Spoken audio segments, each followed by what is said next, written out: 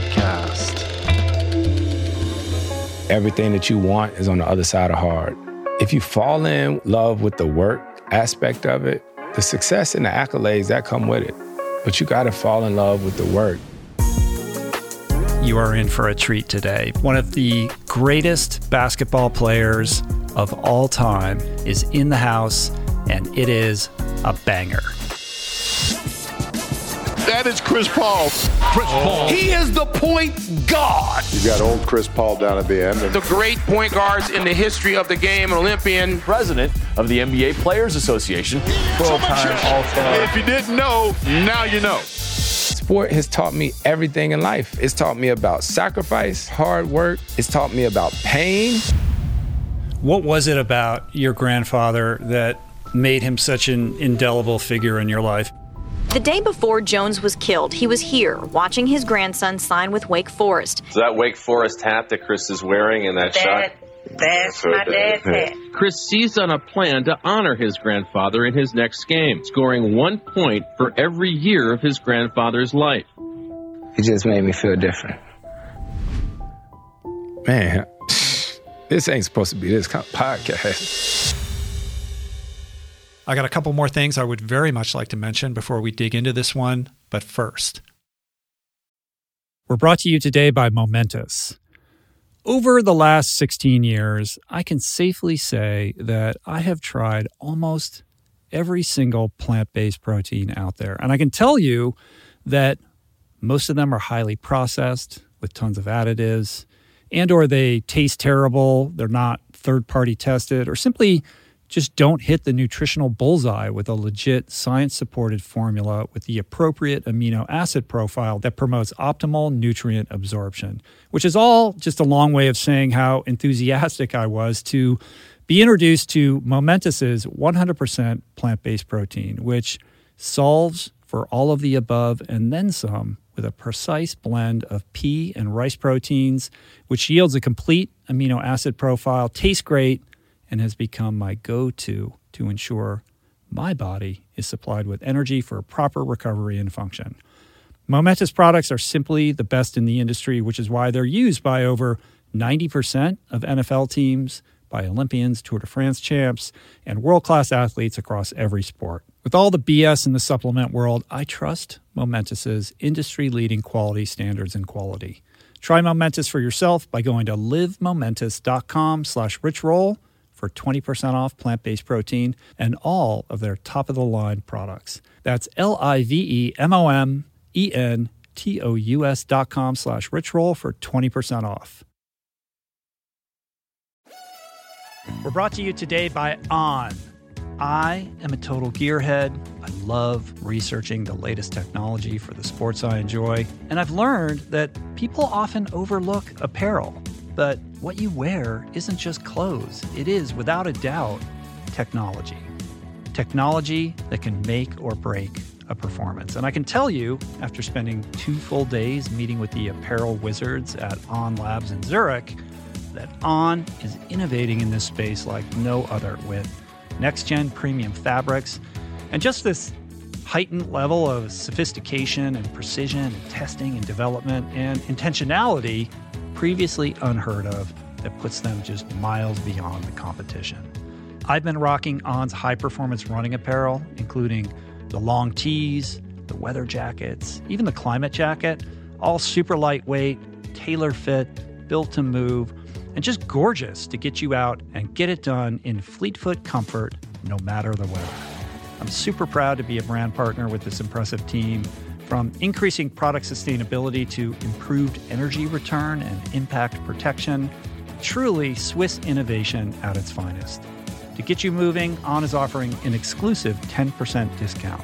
To redeem, head over to on.com/richroll and use code RICHROLL10 at checkout. We're brought to you today by a very exciting brand new sponsor, Go Brewing. I am sober. I don't drink. And I devoted so many episodes of this podcast to the unreal benefits of an alcohol-free lifestyle. Why? Because even if you don't have issues with booze and suds, no amount of alcohol is good for you. At a minimum, it wreaks havoc on your sleep and produces a hangover that destroys your energy, your mood, and your focus. At worst, it turns your whole life upside down. But no longer does that mean you have to break up with your favorite brew, because my pals at Go Brewing are making all your favorite brews, minus the alcohol, fewer calories, and more productive tomorrows. It's not every day that I get the privilege to witness the inception of a company collaborating with our podcast, but that's exactly what happened with Go Brewing. I'm going to tell you this story. A few years back, I spoke at this event in Illinois, fittingly named Go, and it turns out that very day catalyzed Joe, the founder, to start his own NA beer company, Go Brewing. I had no idea about any of this until I bumped into Joe at Jesse Itzler's Running Man event the other month in Georgia, and he shared this story with me. I savored his fare in all its varieties and deeply moved by the mission and what he shared with me, and just impressed with the insane taste and quality of his alcohol-free concoctions, I wanted to help share the discovery. Made with natural ingredients faithful to traditional beer styles, Go Brewing has an impressive lineup of delicious, small batch, craft, alcohol-free brews, all without added sugar or artificial processing. My favorite is their double IPA, Not Just Another Story. But basically, you just really can't go wrong because everything they make is brewed to perfection, worthy of trying yourself, which you can now do at gobrewing.com. That's gobrewing.com and use the code RICHROLL for 15% off your first purchase. Okay, Chris Paul, a.k.a. CP3, the point god himself, one of the greatest basketball players of all time, can now add author to his long list of accomplishments. His memoir, entitled 61, is a really beautiful book, and it chronicles his life both on and off the court and the important role that his grandfather played in molding him into the man and the father he is today. We talk about legacy, leadership, the importance of mentorship and work ethic, and how he is leveraging his voice for maximum social impact, not just as an athlete, but as a storyteller, as an entrepreneur, and as a philanthropist. So get into it and enjoy. The Ultra is nuts. We did those, the Ultra Triathlon. Did you? Oh, Yeah, that's my whole deal. Huh? Yeah, man, that's my whole trip. It's his whole thing. Hold up, time out. I wrote a book about it. I'll give it to you. Yeah, that's how he got. That's how this whole thing started. Yeah, following group. Yeah. Ultra distance. So ultra marathon. I was just telling him that Jesse Itzler's in my fantasy football league. Oh yeah, yeah. So, he's a really good buddy of mine. Jesse? Yeah. Jesse literally texted me this morning. I seen him run like. That one thing, you probably know about it. What's the thing when at night you run on this trail? Like you start, like say you start at 2:00. You start running, and then whatever time you get back, it like starts again at like 3:00. Last man standing? That. Oh, the Big's backyard. No, yeah. No, the last man standing. Last man standing. You do the loop, and then you do the loop on the hour until everybody craps out. Man, listen. Yeah. I saw him staggering in on the I followed that whole situation, right? Because it's like a day. Yeah. It's like a whole day go by and you still running. Oh, it goes on for days. Yeah. It goes on longer than that. And what's so important about it and why like I appreciate that stuff is watching the team. Mm-hmm. Like the team of people. So for you to do the Ultraman, how many people did you have on your team? So Trapper was on my crew. It was my family in 2009 when I did it. Yeah, but then we had Alan also. 5 people in a van.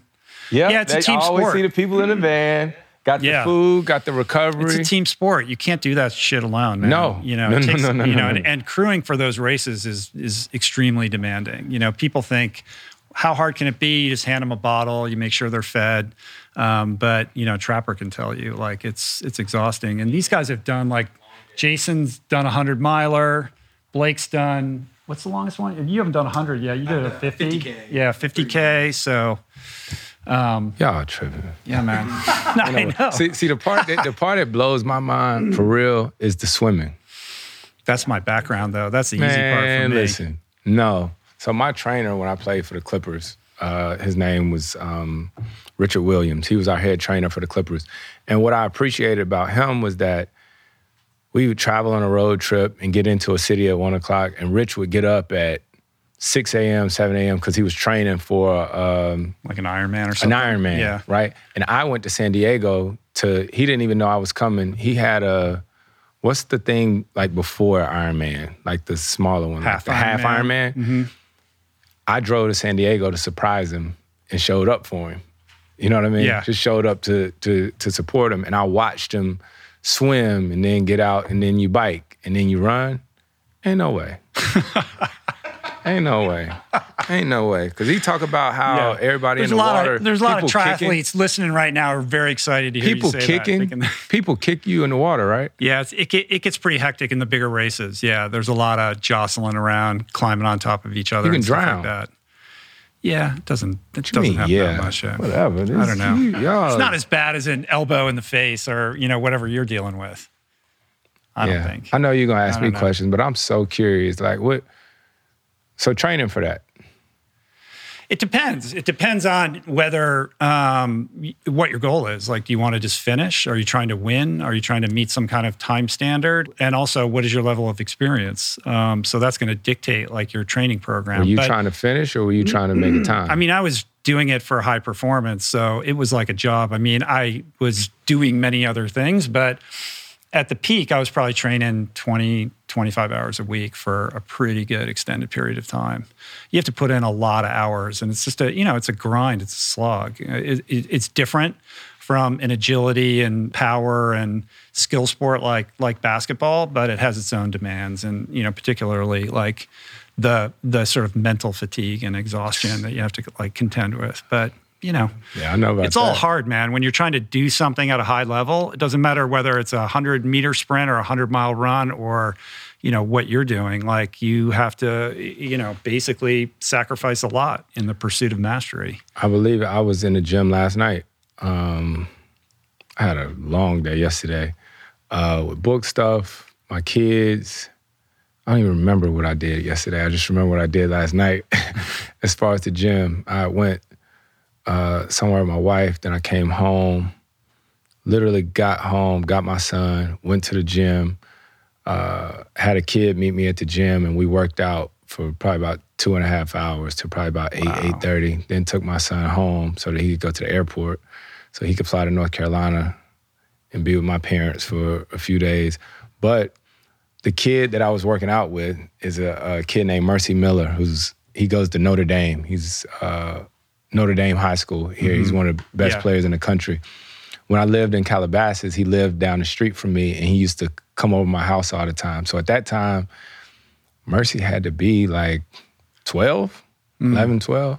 But now he's potentially, he'll be a senior in high school, could go to college for 1 year, and I might be playing against him. Right. Yeah. You stick around long enough, as long as you've been playing, and suddenly, you're like, in this weird multi-generational kind of space where you've seen it all over many years. But the stuff that I can appreciate, like you said, is the discipline aspect of it. So even though I play basketball, if I watch like an ultra or if I watch a marathon, I'm looking at what you're doing, but I'm thinking about, damn, he had to wake up early. He had to wake up early to train for this. Like, everybody see the finished product, but a lot of people don't think about the training that went into it. So, like, what was the hardest part for you, do you think? Diet? I mean, I think the hardest part is just the relentless day after day aspect of it. Just getting up day after day, the slog when you're exhausted and, you just you're not feeling it, and having to, show up for it with that level of like consistency and intentionality over an extended period of time. It's not, I don't know that it's any different no matter what sport that you're in, or even if you're pursuing some other kind of thing that you're trying to be great at. It requires that level of like focus and intensity and prioritization, all of it, right? And I think, to kind of get into, the actual podcast that we're going to do, like that's, that's like a really big recurring theme in your book. I mean, you keep kind of pivoting back to this idea of work ethic and hard work and determination, and you use your grandfather, Papa, as a vehicle, this mentor looming, large, very important mentor figure in your life, to illustrate like how you sort of inherited like that sensibility that clearly, you are trying to say is integral to like your success. Yes, absolutely. And I don't know, I think like it's really hard. People don't realize how hard it is to be good at anything, but the commitment, like you said, that goes into it, it's tough. It's the waking up every day. It's the one thing that's really hard, and that's why I was asking you, is diet. Right? People don't realize how much you have to plan. Right? You have to plan. And so your last one was at what age? Last big race that I did? Yeah. I mean, it's been a while. I'm 56 now. The last really hard thing I did, I was 51, but when I was at my peak, I was like 43, 44. All right, man. It's a late in the life thing, And I also have like an incredibly supportive family and wife, and my wife's an amazing cook, and she handled like the food part of that. But yeah, you got to be really intentional about not just your food, but it is the little details. Like if you're running a multi-day race, you have to be so on top of all these little things. Like, do you have the Vaseline that you're going to put in between your toes? If you forget like one tiny thing over that extended period of time, you get a blister and you're done. Like one little thing can derail the whole mission. So you have to be kind of always thinking about that kind of stuff and being ahead of the curve on it. The one word that I know my son probably hates to hear, like even if somebody else says this word, I'm sure my son probably like shakes a little bit, right? Because he just hears me say it all the time. And the word is details, right? So we're working out in the gym and we're shooting shots. And my son will put his foot on the line, right? Shooting a 3-pointer. But if your foot is on the line, it's a what? It's a 2. Yeah. Right? And he'll shoot it. And the first thing, I don't even look to see if it went in first. I just look to see if his foot was on the line. And if he make it, I'd be like, don't count, right? Because we're doing a particular drill, and I'd be like, details. Like everything matters. Not saying that you did it on purpose or anything like that, but it's those little details that matter. How do you stay enthusiastic about that after so many years? I mean, you've been doing this for a long time, right? And it's one thing to come out hot as a young person and, be running and gunning, and make all of those, detail-oriented decisions number one priority. But you live a really big life now. You got a lot of people pulling on you. And it would be very easy to be distracted or to start to just kind of like decide, I got this handled, like I'm good enough, like I got, another couple of years of this or whatever. Like, so how do you stay super energized and kind of on top of those details? Yeah, it's a competitiveness. It's especially as a parent too. So many things that be going through my head at times. If you just be honest, like there's this part of me that's a caregiver too, right? When it comes to providing for my family, like I'm also making ends meet to make sure everyone is good. There's also an ego thing with my kids, right? And my son is a hooper. Yeah. Like I want my son to be able to say, my dad, nice. You know what I'm saying? Yeah. My dad can hoop. There's that aspect of it. And then the big one is I just compete, regardless of whatever it is. Like if it's Connect 4, if we play horseshoes, you probably swim a lot faster than me, but I'll try. Yeah, I try as long as my feet can touch the. Doesn't matter what it is. It's game on. Yeah, but I'm not swimming against you in the ocean. I need to be in a pool that my feet are standing in. You know what I mean? Yeah. But I love the competition of it. And the other thing is the appreciation and the gratitude. And I'll say this because I don't know your family or your upbringing, but in the book I talk about my grandfather, how he owned a service station. Like I used to be there working, like changing oil, rotating tires, my dad worked on an assembly line. My mom worked at a bank. And I'm not sure, I don't think my mom was like a little kid and someone asked her what she wanted to do. And she was like, oh, I want to work for Wachovia Bank, right? So I wanted to be a basketball player. I get to be a basketball player, right? So why not work hard and do all this different type stuff? Because, I mean, I don't want to say too much, but when you were a kid, and like I said, I don't know background, but I was like, man, if I ever got $1 million, everybody gonna be good, right? Yeah. Ain't nobody ever gonna have to worry about anything again. But you start to realize, and once you start to get to know people and things like this, like, of course the money is amazing, but it's the work, right? So I know billionaires that still work every day. So there's no, like, I'm gonna get to this point and stop working. Yeah. Or that when you achieve that goal or you get that accolade that, then you're going to feel a certain way and have this idea that everything is complete in your life. Man, I'm telling you, and it's so crazy. Of course, it's all these jokes. He ain't won no ring. He ain't won no nothing. Right. So the Nuggets won the championship the other night, and DeAndre Jordan was one of my teammates when I played for the Clippers, but more so than that, he's like my brother. I called him yesterday morning because I knew he was out partying the night before. I called him yesterday morning on FaceTime, and I was like emotional and just so happy for him, right? So happy for him that he won. And he was talking about like, see, man, I always wondered what this was going to feel like or what that was going to feel like. And, he was talking about it.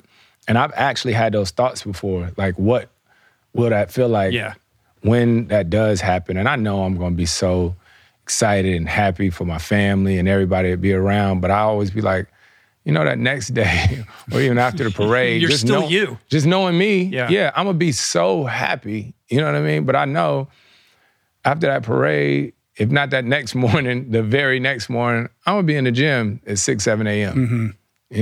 So. Yeah, the hard work, the grit, but also, I was listening to you on the Pivot podcast, and you were talking about how you're a people pleaser. Yeah. Yeah, it's hard to say no to people. You want to be able to show up for the people that care about you in the way that others have shown up for you over the course of your life and your papa and all of that. But also, those two values can come into conflict, right? Like if you got to work hard, you got to put the blinders on, you got to go away, you got to focus, you got to go to the woodshed, be with yourself, your teammates, et cetera. And then the people pleaser thing, like with the life that you live, like you're a one man empire industry. You got so many things going on, and I'm sure a lot of people rolling up on you all the time, wanting something, and you being a people pleaser, wanting to make them happy. That can be, without healthy boundaries or, good people around you, could be, draining or really kind of put your whole situation in peril because you're just distracted all the time. So how do you work through that? Man, it had gotten so bad one time with the Clippers where I had tried to, during the playoffs, I would cut my phone off, and then I'd actually got a different chip for a different phone number during the playoffs, just to try to stay, locked in, because distractions, they come even when you try not to let them in, But it's always been tough, still trying to figure that part out, because I've always been, what's the word? Not approachable, but accessible, right? And so you make yourself accessible, hoping that people don't take advantage of it or whatnot, but that's not always the case. And then as the union president for 8 years, I had to be accessible. I had to make sure that players could get a hold of me if need be, or if people at the office needed to get a hold of me. But I'm definitely a work in progress with that, and especially with my kids, trying to make sure that they get that time. Yeah. Are you somebody who, when it's really loud, it makes you calm? There's these stories of brain scans of high performers that, when the crowd is at its loudest, that's when I can't hear nothing. Yeah, it's like you're in that zone. It gets so loud sometimes that I don't hear anything. And that's, who knows where that comes from. I think it comes from a lot of experience, but there's a focus, right? Like all my friends that I grew up with or my homies, they always talk about, so I play golf every now and then, right? Not the greatest or whatnot in golf or whatnot, but if we play for something, my game is totally different. I've just always been like that. Like, I don't want to do anything for shits and giggles, right? Like, if we put a trash can out there and me and you had, like, balled up trash and we shooting it, let's shoot for something. There's no off switch. Let's for push-ups. That's fine. Let's shoot for push-ups. It's really no off. I watched that. You do these little interviews with people for Bloomberg, and I watched the one you did with Michael Phelps. So I was like, dude, he's pretty competitive himself, right? Like, Phelps, did you guys go after it? Man, so the cool thing about Phelps, man, and I mean this when I say that, like, Phelps is like my family. And we have the same financial advisor. That's how we got to know each other. And I know I'm crazy, but Phelps might be. Yeah. He's just as crazy. Yeah. And I love him for it because, we'll play golf together. We'll do anything. We play cards, whatever it is. He's like that. He does not have an off switch. In the book, you talk about the Jones disciples, like the guys that would hang around with your papa and shoot the shit, like his close friends, like his allies, like his inner circle, right? And I would assume, in reading that, I'm thinking, well, you must, obviously that was impactful to you as a young person, seeing him have that. You must have that yourself, right? Like a core group. Man. Like, who's giving you the honest feedback when there's a lot of yes people? How did you know to say something about that or to ask that? I know you do this a lot, but check this out. I just got back from Cabo day before yesterday. Like a trip. I just got back from a trip. So all my guys that I grew up with, we got a group chat, right? It's the best thing in the world, right? It's like 8 of us and my brother, like all of us in this group chat. And we talk just about every day, about anything in life. During the season, when my game is over, I can come back to that chat and they might be in there talking about how sorry I was in the game. They could be talking about any and everything. And the relationships in that chat, I cherish, right? Because you always think about when you start something, right? It's kind of crazy when you start it, but then when you look back on something 12 years, 15 years, you're like, man, everything doesn't stand the test of time like that. Yeah. I try to take my guys on a trip every year, right, after the season. Cool. My guys, I try to take them on a trip. And the thing is someone may say, oh, man, that's cool for them. No, this is cool for me. This is sort of like a gift to myself because in what I do, I've been in this league for 18 years. The season, 9 months long. There's no such thing as the weekends. And my homies that I grew up with, they all got families. They're back home, like they work. So my brother will go home every now and then. They all get to spend time together. So this is the one time we get time together. So because they know you from way back, they're not afraid to call it like they see it. Yeah, any and everything. Yeah. And so this the thing too. The life that I live now is a very abnormal life. So it's so cool to share this abnormal stuff with the people who, I grew up with, who see this stuff and be like, hey, man, what is that? What is that? Yeah. So for the last, 12 years, I'd always be like, yo, fellas, y'all ready? We going on a trip. Where y'all want to go? I'd be like, man, let's go out the country. Let's go to Greece. Let's go to Spain. Guess where they want to go every year? Cabo. Vegas, yeah. Every single year, Las Vegas. A little imagination. Right? And so a couple of my homies didn't have passports. So this year I made them get passports. And I said, we'll go to Vegas, but we're going somewhere after that. And when I tell you those 5 days were 5 of the best days I done had in a long time, because you literally just laugh. Like I laughed the entire time. And there's a realness about it that I appreciate. Yeah. It's really good to hear that because I think, what you hear, and even especially in this town, it's filled with people who are very successful, who came from a variety of backgrounds, but it's not unusual for somebody to have kind of risen through quite a few obstacles, because that's sort of the engine, that drives them and makes them successful.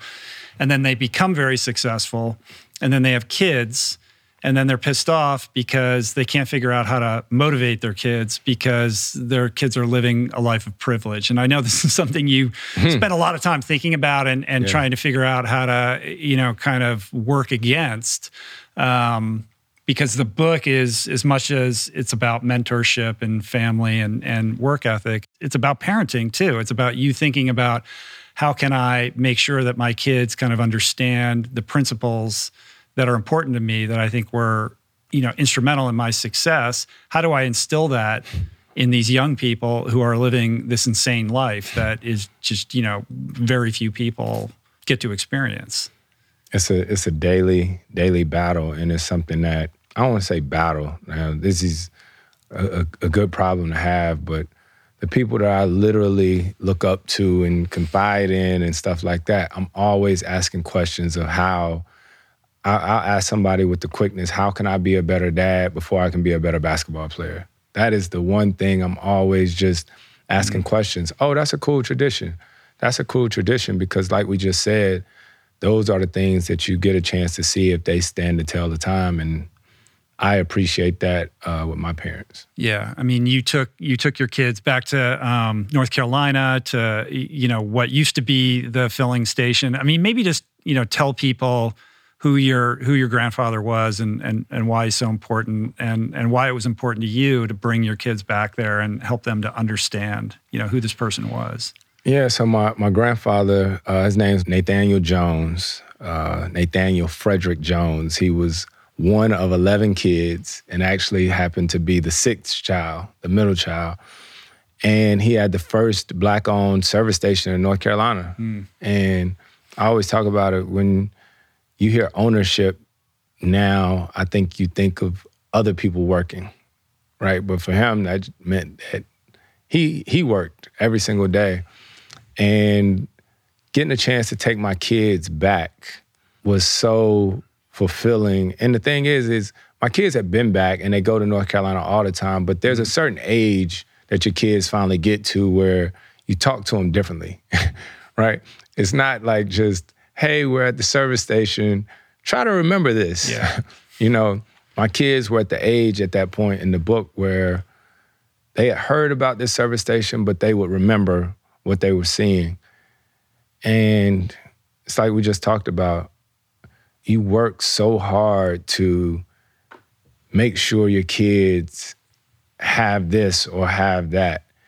And then what's crazy is you start to raise them and you realize how much they need what you was trying to make better for them, if that makes sense. Yeah. And it's hard to reverse engineer it. You don't want your kids to have to endure difficult things, and yet there are lessons in those challenges that are priceless, right? But is there a more graceful way to introduce those concepts and have them be meaningful to your kids without the kind of suffering aspect of it, right? Yeah. I don't know, I guess you're running that experiment right now. Always running that experiment, always open to suggestions. It's just totally different. And not saying everything's different in a bad way. I grew up where I had to cut the grass, right? I had to cut the grass. We have turf. You know what I mean? Yeah. We have turf at our house. So always just trying to figure out different ways to make sure they just understand the work. We joke about it now, me and my brother, about how my mom would be home on her way home from work, and one of us had to wash the clothes and the other one had to fold the clothes, right? There was an anxiety about that we were nervous and scared about. If my dad was on his way home and we hadn't cut the grass yet, we oh my God, Yeah. But that sort of teaches you about procrastinating, teaches you about consequences if different things don't happen. And it's necessary.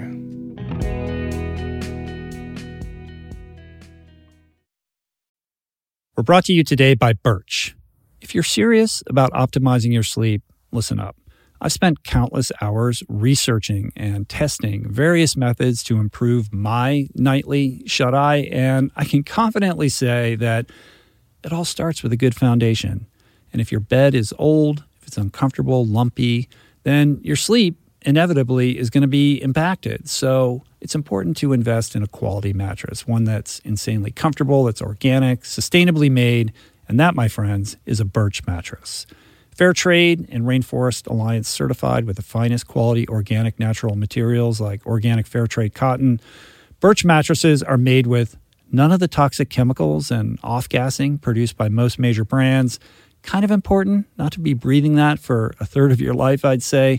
Plus, it's super luxurious. I've been sleeping on Birch for about 5 years, and I'd say it's the perfect ratio of soft to supportive, and the craftsmanship is just next level. I've got one in every room of my house. I love it. Pretty sure you will too. And right now, Birch is giving 20% off all mattresses and 2 free EcoRest pillows at birchliving.com/richroll. That's 20% off and 2 free EcoRest pillows. Sleep better with Birch. We're brought to you today by Seed. Gut health is all the rage. There's good reason for that. I've probably devoted, at least a dozen episodes of this podcast to the many, many crucial ways the microbiome contributes to your overall well-being or lack thereof, and to the many diet and lifestyle protocols we should all adopt to promote gut health, from fermented food to fiber and everything in between, including, of course, the importance of supplementing with a probiotic. And the one that I have come to trust far beyond the shenanigans of the supplement world is Seed's DSO1 Daily Symbiotic. It's the most solid, science-based, and rigorously evidence-backed probiotic and prebiotic on the market. Formulated for optimal digestion, gut immune function, gut barrier integrity, skin health. In fact, my 16-year-old daughter has been using it to clear up a significant acne issue, and it's been wonderful, as well as many other systemic benefits. Like I said, I've been taking it daily personally for years. I love it. My body loves it. And right now, for our listener community, Seed is offering 25% off your first month of Seed's DSO1 Daily Symbiotic. Visit seed.com/richroll and use the code richroll25 to redeem this offer. That's seed.com/richroll or code richroll25. We're brought to you today by recovery.com. I've been in recovery for a long time. It's not hyperbolic to say that I owe everything good in my life to sobriety. And it all began with treatment, an experience that I had that quite literally saved my life. And in the many years since, I've in turn helped many suffering addicts and their loved ones find treatment. And with that, I know all too well just how confusing and how overwhelming and how challenging it can be to find the right place and the right level of care, especially because, unfortunately, not all treatment resources adhere to ethical practices. It's a real problem, a problem I'm now happy and proud to share has been solved by the people at recovery.com, who created an online support portal designed to guide, to support, and empower you to find the ideal level of care tailored to your personal needs. They've partnered with the best global behavioral health providers to cover the full spectrum of behavioral health disorders, including substance use disorders, depression, anxiety, eating disorders, gambling addictions, and more. Navigating their site is simple. Search by insurance coverage, location, treatment type, you name it. Plus, you can read reviews from former patients to help you decide. Whether you're a busy exec, a parent of a struggling teen, or battling addiction yourself, I feel you. I empathize with you. I really do. And they have treatment options for you. Life in recovery is wonderful, and recovery.com is your partner in starting that journey. When you or a loved one need help, go to recovery.com and take the first step towards recovery. To find the best treatment option for you or a loved one, again, go to recovery.com.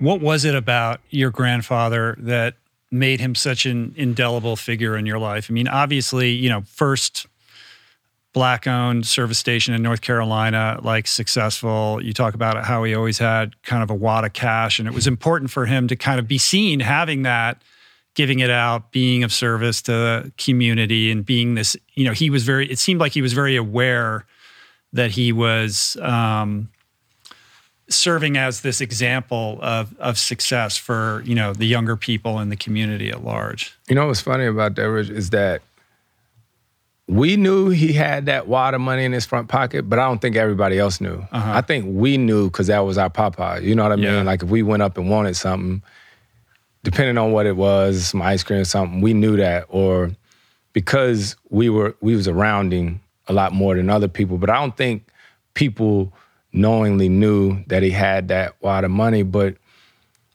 like we grew up as Mr. Jones' grandkids, right? Like that's what everybody knew us as. So anytime we went somewhere or we was out in the city or whatnot, because you very rarely actually seen him in regular clothes. I'm trying to picture, because I got this video on my phone of my granddad from his 60th birthday party that we just found like a month ago. It's like a VHS tape. Wow. My dad, I'll tell you this real quick. My dad taped everything when we were kids. Every game. When we would have like a family function, there would be a camera sitting at the family function just like that. Wow. The whole time. So my dad, maybe like a month ago, he took a bunch of the VHS tapes and had them converted into DVDs. Sent them out to Phoenix. I mean, when we finish, I'll show it to you on my phone. And so I'm watching. So the first DVD I put in is one of my high school games. And so I'm watching my high school game. That's cool. And so then I pop another one in and I see that it's like a party going on. And so I'm watching it and I'm like, man, what party is this? Because we used to have events all the time. And so then I see my grandfather walk in and I got like chills. And I'm watching it and I'm watching it. And then I actually pulled out my phone and started recording it, like whatever's happening. And my granddad comes in and then I see on the wall, it said, like, because everybody said, surprise, right? It was my grandfather's 60th birthday, right? It was his 60th birthday. And I'm trying not to get emotional talking about it, but I took this video and I put it in my family group chat with my mom, my aunt, my wife, my brother, my two little cousins, and my mom called me like crying immediately.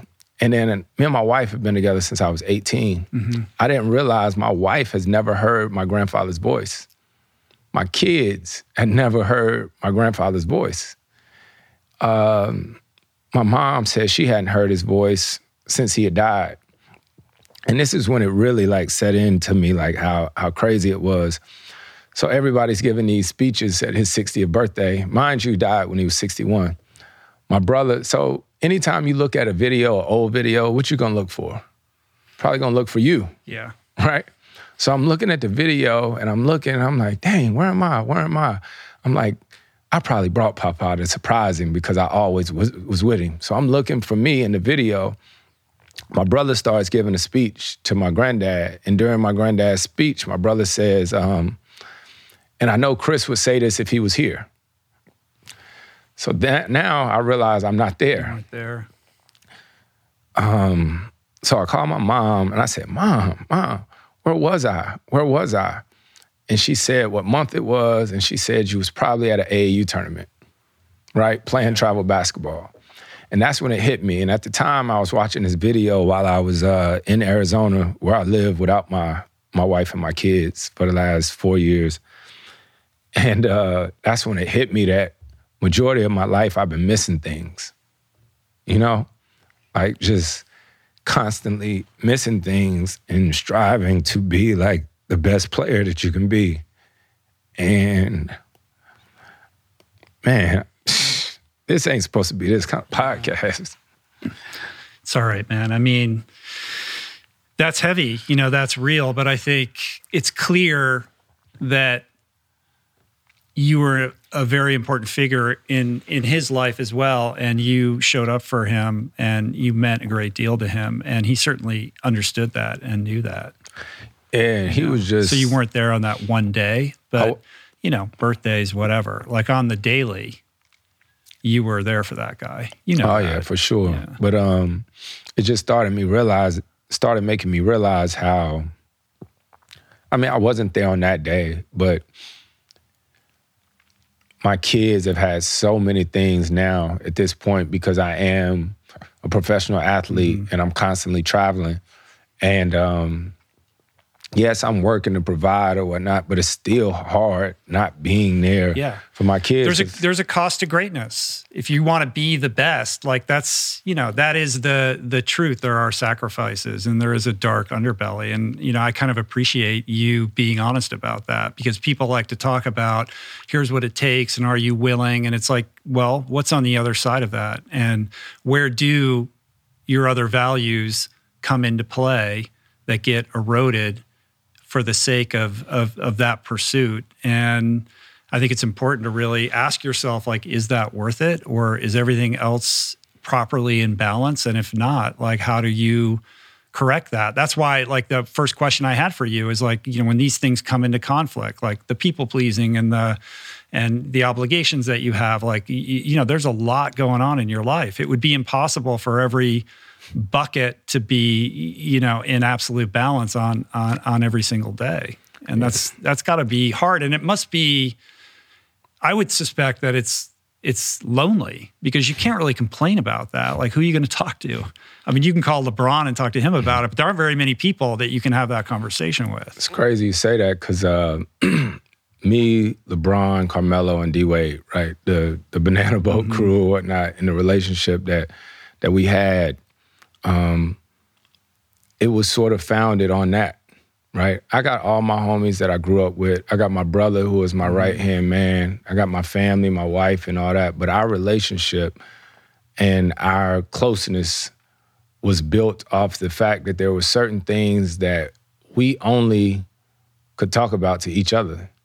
There are certain experiences that only we could talk about to each other. I mean, when Bron was thinking about leaving Cleveland to go to Miami, he had his circle of friends that he was talking to, but when me and him talked, it was just always a different perspective because I play and I know what he sort of was going through and what he felt like. So you're exactly right.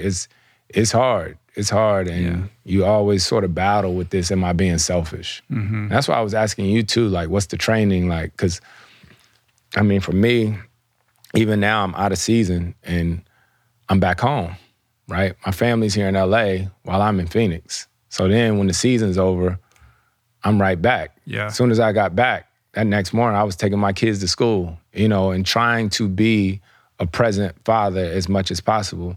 And then still training, right? Yeah. Still trying to be the best athlete that you can be. Do you feel like whenever you're fully invested in one thing, whether it's training, practice, or showing up as a dad, that you're feeling like you're falling short or you should be doing the other thing that's not getting attended to? Or are you able to kind of like switch those gears and find a way to just be like, listen, this is where my attention is now. I'm giving everything I have to this.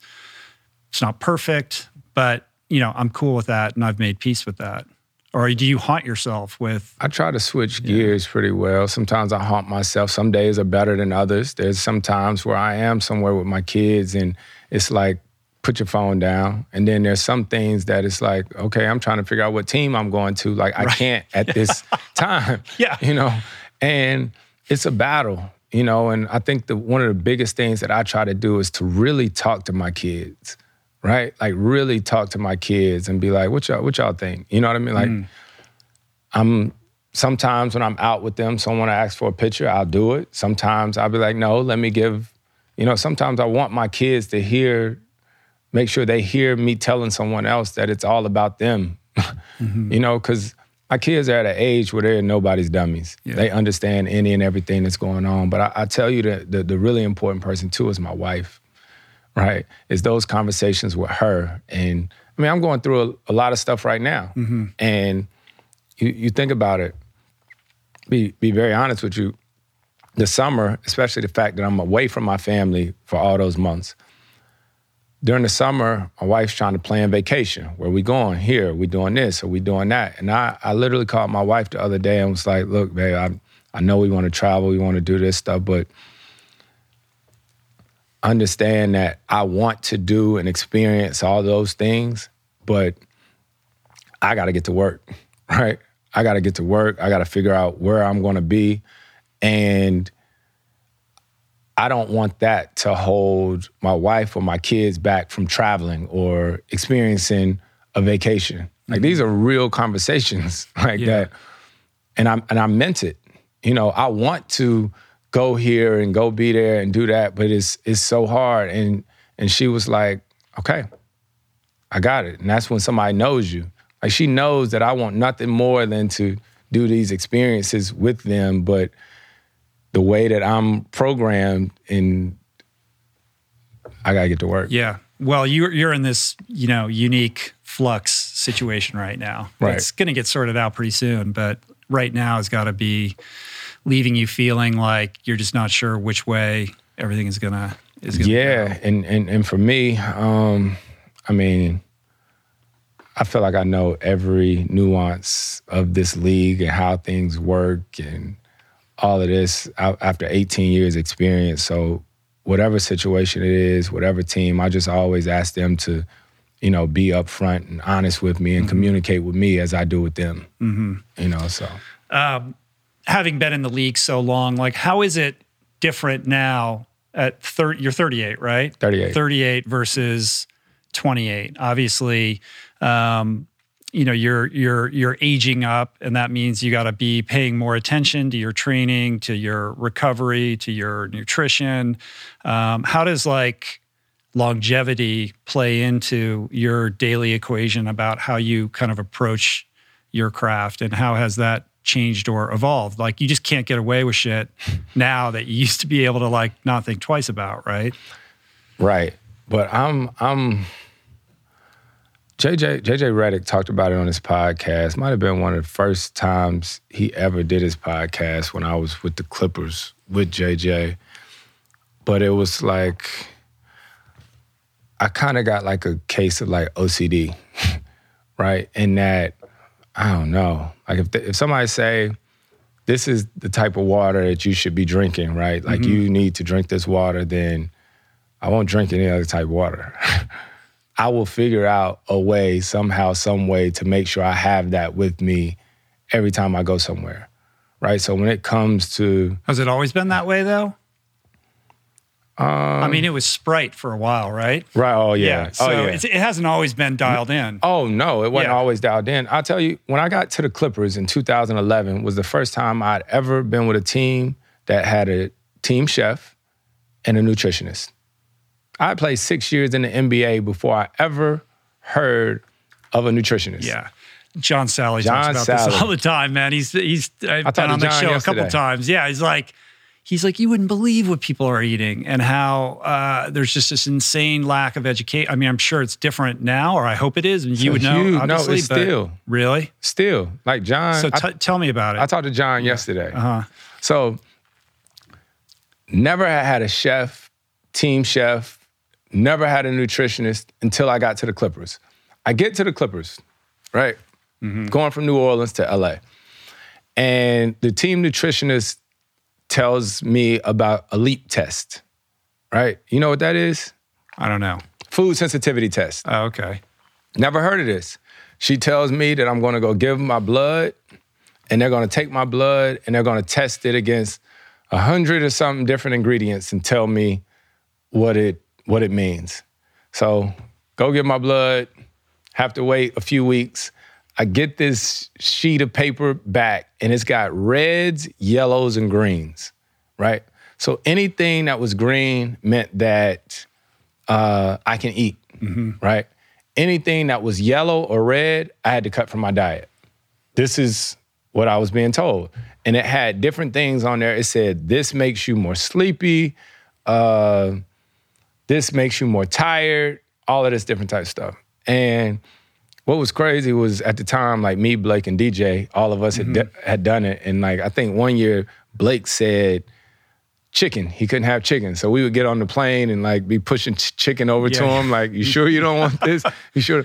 But the very first time I ever did it, I had 27 reds and yellows. 27 reds and yellows. And when I came into the NBA, every pregame meal of mine, you know what it was? It was salmon, rice, and something green. I felt like that sounds healthy. On the healthy side of things. Yeah, absolutely. That's what I had before every game. When my results came back, it said something like, I think salmon was red on there. It had like hops was red, so that was it for Corona. That was it for all these different things. I was stressed out. I was like, what am I going to eat?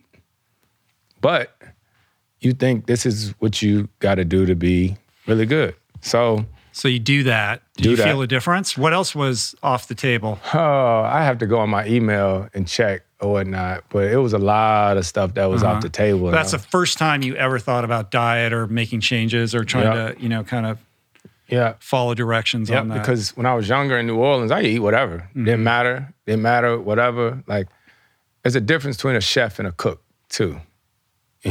So everything that I was eating back then, I mean, I drank sweet tea with every meal. I used to, what else? Krispy Kreme donuts.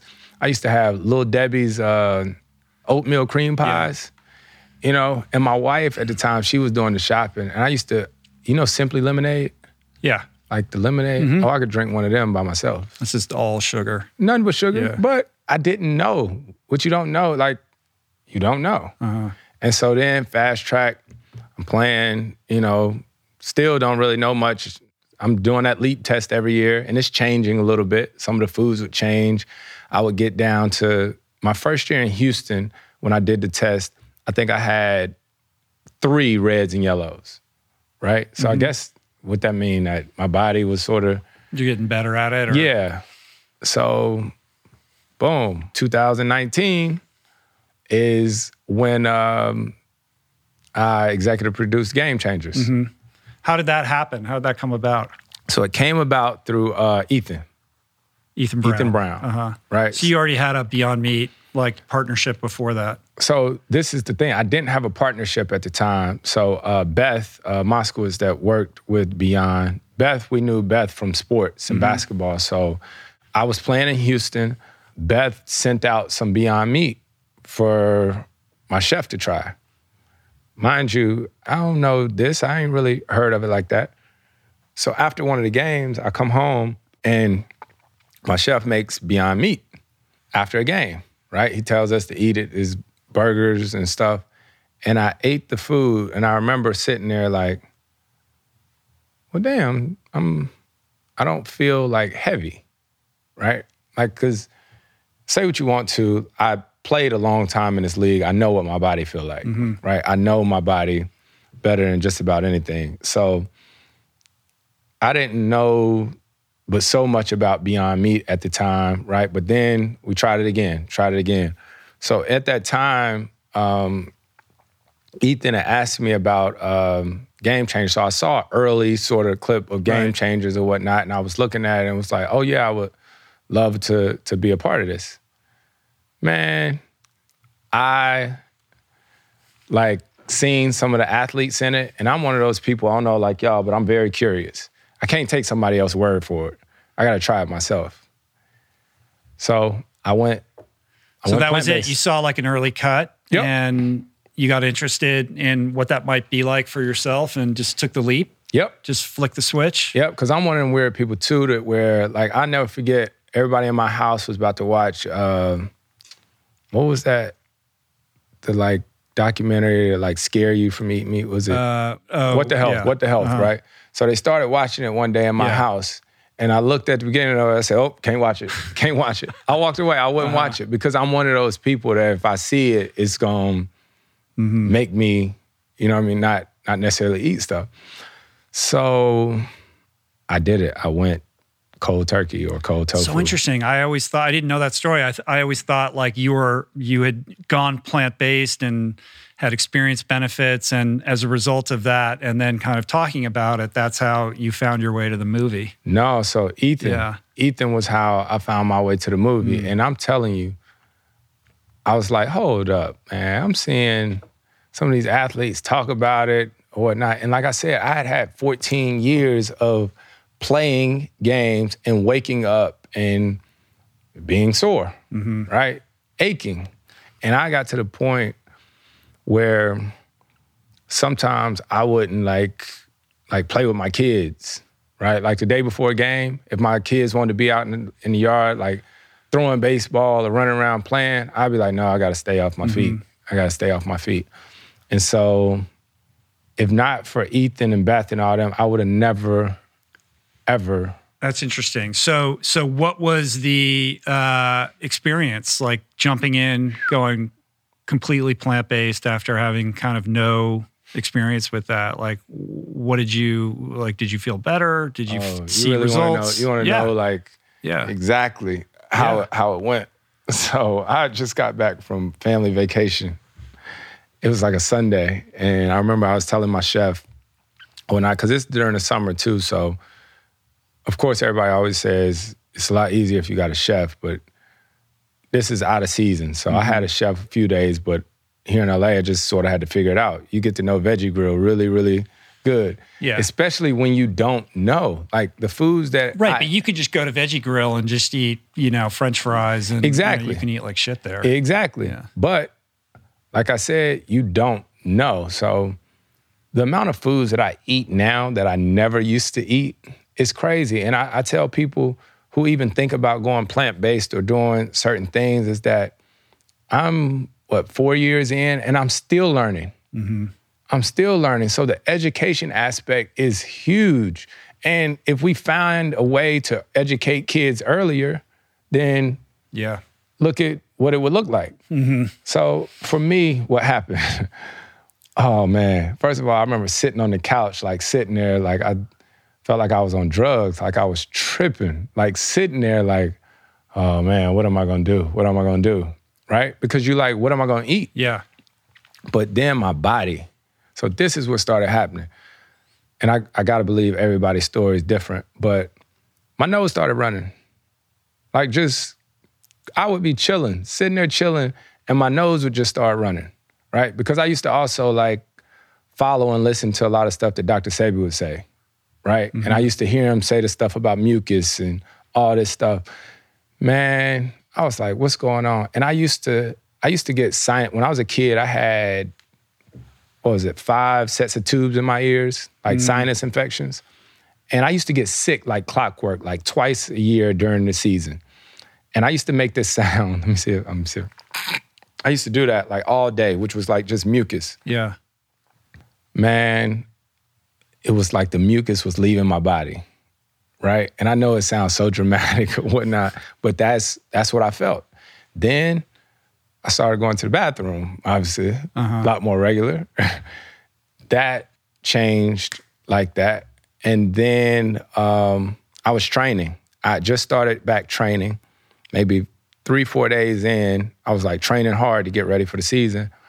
I called my trainer and I was like, Donnie, I was like, are we not going that hard right now or something? Like I'm not like aching. He was like, no, we're getting after it. I stopped having to put ice on my knees every single day. And inflammation down, recovery faster. No like impairment of your performance though, if anything. No. The opposite. No. And my gut is what really changed. So there would be games that I played over my career where I'd be like burping like crazy or drinking stuff during the game and just feeling bloated. That changed for me. And I had a few health issues gut-wise or whatnot that literally changed. So 4 years you've been doing this. You still feel good? Yeah. And you're still learning. You're not going to Veggie Grill every day. No. Yeah. But I hooked you up with Simon, right? Yes. He should be dialing you up pretty good. Man, listen, right? Simon was amazing because for me at this point now it's about the margins.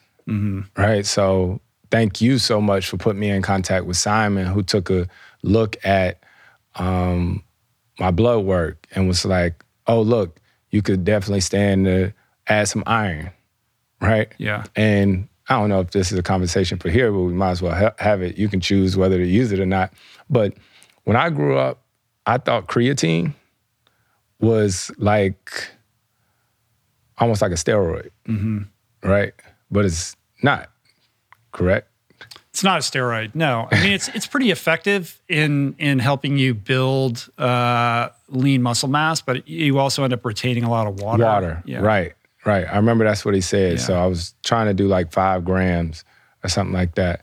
But even when I heard creatine, it was like, huh? What? No, we can't take that. You know? So it's an education aspect to a lot of this stuff that you just don't know. Mm-hmm.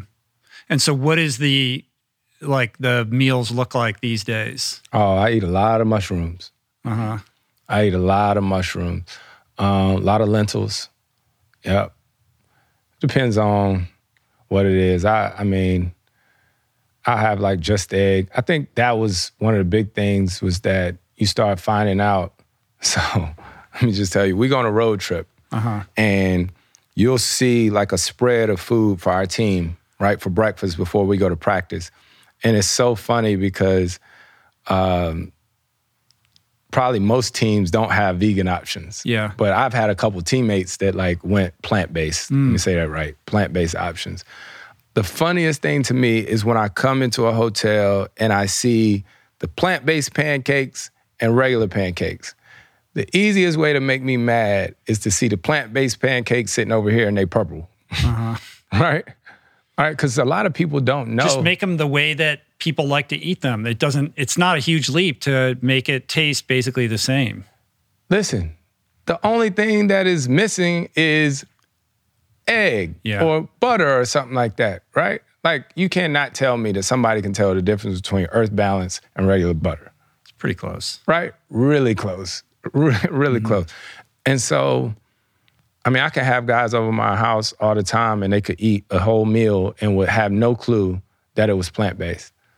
But at some point, you got to figure out a way to start making it just food, right? Instead of every time saying, oh, this is the plant-based food. Yeah. And you don't feel like it's impinging your ability to perform or to, stay strong in the gym and, move quickly, agility, all that kind of stuff. Do you feel like it's helping you? Like you've been doing this for 4 years now. Obviously, I would assume that you're feeling like this is an advantage. Yeah, I definitely feel like it's an advantage. I feel like I'm always trying to just learn a little bit more. Yeah. Always just trying to, make sure you're getting that protein intake, make sure you're getting all these different things. But it's just like anything else. You plan. Yeah. You plan. When we go on a road trip, I plan out. And how does that work with your teammates? Are they giving you shit? Are some of them on board? I've had a few teammates who have went completely plant-based. Jay Crowder, my first year when I was with the Suns, we were in the locker room, and after the game, all my teammates were sitting there with ice on their knees. And Jay was like, we call him 9-9. He was like, yo, C, why you ain't never got ice on your knees like everybody else? I was like, I mean, I ice sometimes when I need to, but I don't need to. Next thing you know, during All-Star break, he went plant-based, right? Yeah. Had a teammate of mine, Torrey Craig, who last year he used to be talking about like how much his knees hurt and aching and all that. He hit me last summer and told me he was going plant-based. And I think he shot the best percentage he shot in a while this season because he was back dunking again and doing all these different things. So, yeah, to each his own or whatnot, but I know I'm going to do what I got to do for me. It's working for you. I mean, did you know John Sally before this, or did you get to know him like after? I knew John, but I never knew like that John had been plant-based and stuff like that for a long time. And it's crazy because Lady Carmen Wilson that works with me, she used to work with the Heat when John played for Miami back in the day. It's wild. Yeah, I find that there's a receptivity to this in the athlete that's kind of aging up, or somebody who's dealt with a bunch of injuries and is looking for an advantage, or just realizing they're in the twilight of their career and are kind of open to new ideas, anything that might, extend their career a couple of years longer. And I think we're in a really interesting era right now in terms of athletic performance. I mean, Novak just won his 23rd Grand Slam. Tom Brady win the Super Bowl, 43. Like 10 years ago, if you said that something like that could happen, nobody would have believed you. So it's really cool to see older athletes like pushing the boundaries and kind of eclipsing what everybody thought was possible, and them being kind of examples for a broader audience around the importance of wellness and the fact that like what you put in your body actually does matter, right? Like who would have thought? You know what? I tell people this all the time. My initial journey on this started out sports related, right? I wanted to be the best athlete that I could be. It wasn't purely altruistic. No, right? Come on. It was definitely not. Yeah. That's how it is for we're self-interested creatures, you know? Listen, my previous coach, Monty Williams, who is just amazing in all the sayings he always says, he says that we want to be a team that's consistent, right? So if we're playing against another team, he always says you just want to constantly be like this against them, right? The whole game, because he says at some point, they're just not going to be able to handle that, right? Like somebody's just at some point going to be like, man, stop, right? So when I talk about like feeling well and food and all this stuff, because people be like, man, what you mean? You don't want no chicken sandwich? You really ain't gonna eat no steak? You know, that's what people say to me. And so for me, I had 14 years of experience of waking up after some of those hard-fought games and like just being sluggish and aching and stuff. And so for me, it's like, if I know I can make something stop, right? Then I'm gonna do what I gotta do. You know what I mean? Regardless of how hard it is or whatnot, it's been cool. But like I said, it started out sports related. And then I started finding out all the other health benefits. And I wanted to start sharing it with my family because I grew up in the South, right? Where everything is fried. Like I grew up eating chitlins, fatback, sweet tea, everything. And still when I go home, no one talks about this stuff when they go home. So it was stressful for me at first to go home and look at my grandmother and tell her that I wasn't gonna eat all this good food that she just cooked, right? They looking at me like, who are you? Right, like, or you're rejecting them. I mean, that's you know, it's all tied up in love, and that makes it very tricky. Exactly, and the thing is that it's the education aspect of it, which we're missing, and I try to make sure that I get into these different communities, inner cities, whatever it may be, because we also grow up with a lot of our family with all these different diseases, right? These different diseases. John Lewis, who we worked on a movie together called They're Trying to Kill Us, right? And it was just talking about like where a lot of the education needs to be taking place because I grew up with family members with gout, right? Everybody got high blood pressure. I don't know if you've seen the thing where I was talking to my dad. My dad, all of his brothers and sisters take blood pressure medicine, you know? And a lot of that is, this is me talking. Like I said, I'm still learning, but everyone always says that this different disease is hereditary and this is passed down. Well, I think part of it is, but some of it is recipes that's passed down. Yeah. Right? From generation to generation. And unless someone's educated on it, it's just going to continue.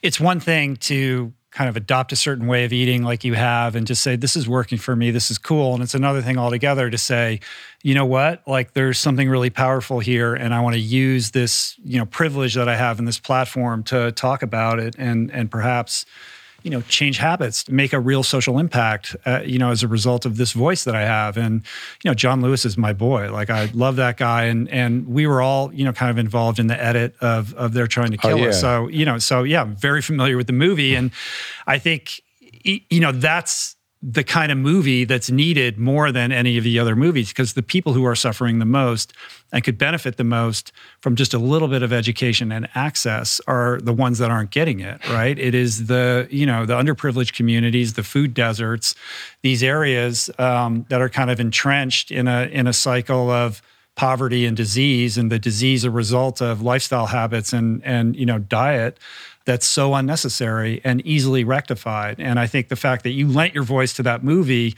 and so many other, you know, really interesting performers and entertainers and athletes, you know, et cetera, took time out to basically contribute to that as well was a really powerful thing. I wish more people had seen that movie. That's a whole other podcast story. But I mean, I think what I take from that is this idea that you're aware of, your position in life, right? And that comes with a certain level of responsibility. And there's an intentionality that you have about, okay, how am I leveraging this position that I'm in, or how am I using my voice to, basically make the world a little bit of a better place? And from my not knowing you and like just kind of observing, how you've done that, it seems pretty clear to me that there's a lot of thought that goes into that. You know what else too? And I'd be lying if I didn't say it. There's a selfish aspect that comes from it too. And I'll say this because I love like my people and the people around me, so sometimes I might put something in a group chat and somebody might not like it or whatnot, but just think about life, right? Like life. And I want not only myself, but the people around me to be around me as long as possible. And if you can help them in one little way, just maybe add a little bit more longevity to their life, or be able to wake up without a sickness or without aches and pains, then there's not one person I think that I probably met who has tried at least plant-based for a little while and not seen a change or whatnot, because we be in our habits and routines for so long and for so many years. There's so many people who be like, no, I'm just made this way. Oh yeah, I always just sort of like break out like this, or I such and such, I do this. But the one thing that we all have in common as people is what we eat, what we take in. Yeah, but it's also a broader observation and conversation around habits and change and how do we change, and a belief in our ability to like grow and evolve, right? If you're just like, well, this is who I am and this is how I do it and this is the way it's always been, you're in kind of a regressive mind state, as opposed to I'm the person who's trying new things, who understands the value of, putting myself in uncomfortable situations, experimenting, et cetera. That's how you grow. And you have a belief and a lifetime of experience practicing that, but a lot of people don't. I need to take you with me to a few people and let you tell them that. All right. I don't think they're gonna hear it the same. hear it the same from me. I'll follow you. Where do you want to go? But no, that's real, and it's so much I don't know, which is why, like I said, I was talking to Jess. And I was like, Jess, we've been doing this now. Well, I've been plant-based now for like 4 years, and this was last summer, and I was like, there's got to be an expert. I was like, I'm out here just sort of winging it, right? Figuring it out on my own. In a city of 20 million people, there's got to be somebody who lives in LA that, knows something about something to help you. It's got to be somebody, because like I said, like it's the margins, right? Like if somebody can be like, hey, have you tried this? Have you tried this? This may get a little bit more energy here. Oh, if you tried this. And so I was so grateful when she sent your info, and I started watching things, and I was like, oh, this is what I need. This is what I need. And so that sense of community and just your willingness to even put us in contact with Simon has been amazing. Yeah, it's cool. And for people that are listening, we're talking about Simon Hill, friend of the podcast. And you should listen to his podcast if you're not on that, because he's going deep. He goes real, yeah.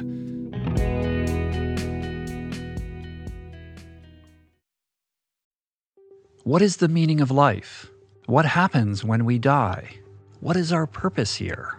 If, like me, you ponder these delicious existential questions, I have got just the thing for you. It's called Soul Boom. It's a podcast hosted by everyone's favorite best friend and my friend, the deep thinking and deeply hilarious Rainn Wilson, where he communes with intellectuals and entertainers, theologians and philosophers in intimate exchanges that tickle the mind, heart, and yes, the soul. Subscribe to Soul Boom on YouTube or wherever you get your podcasts, and explore other groundbreaking series at voicingchange.media.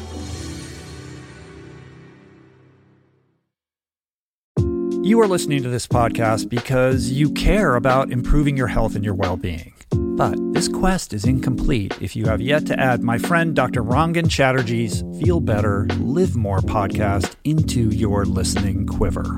An RRP favorite and someone I'm personally quick to call when I'm in need of good advice. From nutrition to mindset, fitness, and relationships, each episode is packed with the tools you need to become the architect of your health. Subscribe to Feel Better, Live More, available wherever you get your podcasts, and explore other groundbreaking series at voicingchange.media. There are certain rare people who have a powerful voice and know how to use it. My friend Amanda DeCadenet is one such human. The podcast is called The Conversation because it is the conversation, a groundbreaking series of raw and honest exchanges on the issues that matter most: mental health, sex, politics, ambition, gender roles, and more. Listen to The Conversation wherever you get your podcasts and explore other groundbreaking series at voicingchange.media.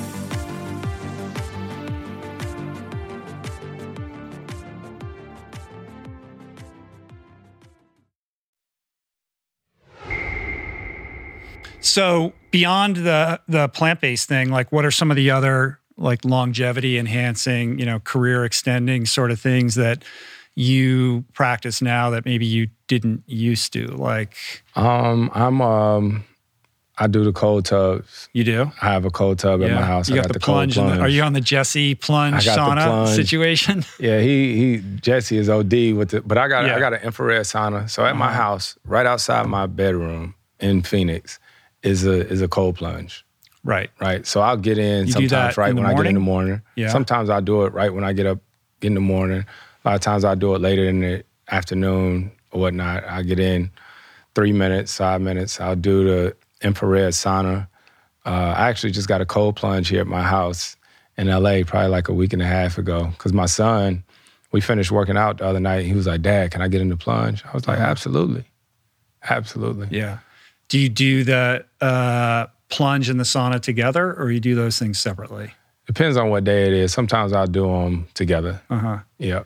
And after the plunge, do you get in there's the idea that like you should never do the sauna after the plunge. You want to end on the cold? End on the cold. Yeah. Do you do that or no? So it's funny, like if I'm going to bed, you know what I mean? A lot of times I do the sauna before bed. Mm-hmm. It's sort of helped me sleep a little better or whatnot. At least my Oura ring says it. I know. So I was like, that's an Oura, right? Yeah.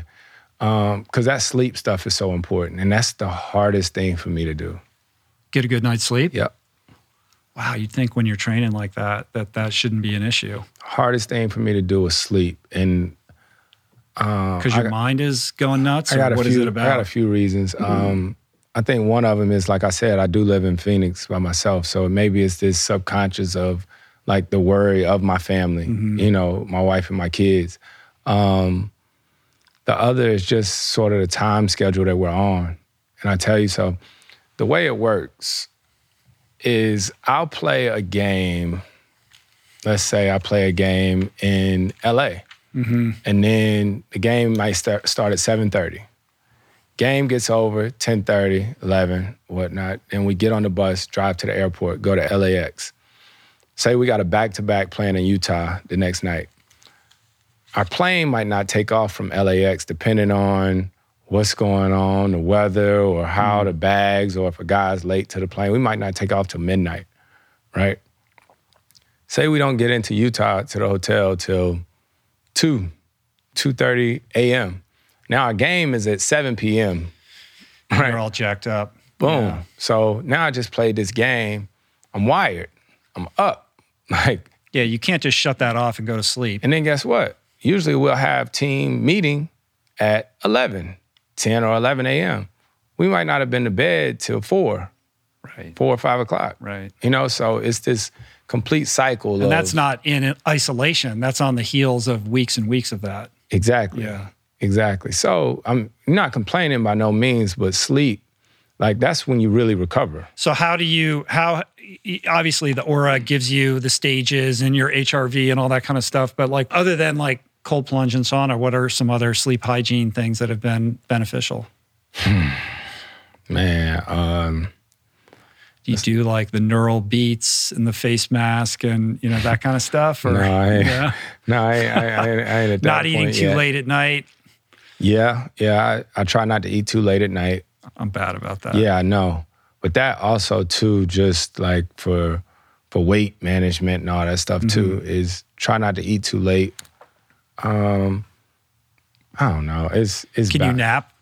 Are you a Yes. napper? No, I can do that. Yeah. I can definitely do that. All my friends and my family, they say I'm narcoleptic because I will fall asleep with the quickness. As soon as I get home from practice, usually I'll sit down on the couch. But that's good. I'm not like a go lay in the bed and I'm going to take a nap, right? Yeah. It usually just happens. I'll get home from practice and maybe I'm getting my body work, my tissue work, and just fall asleep there. So I'm definitely a napper.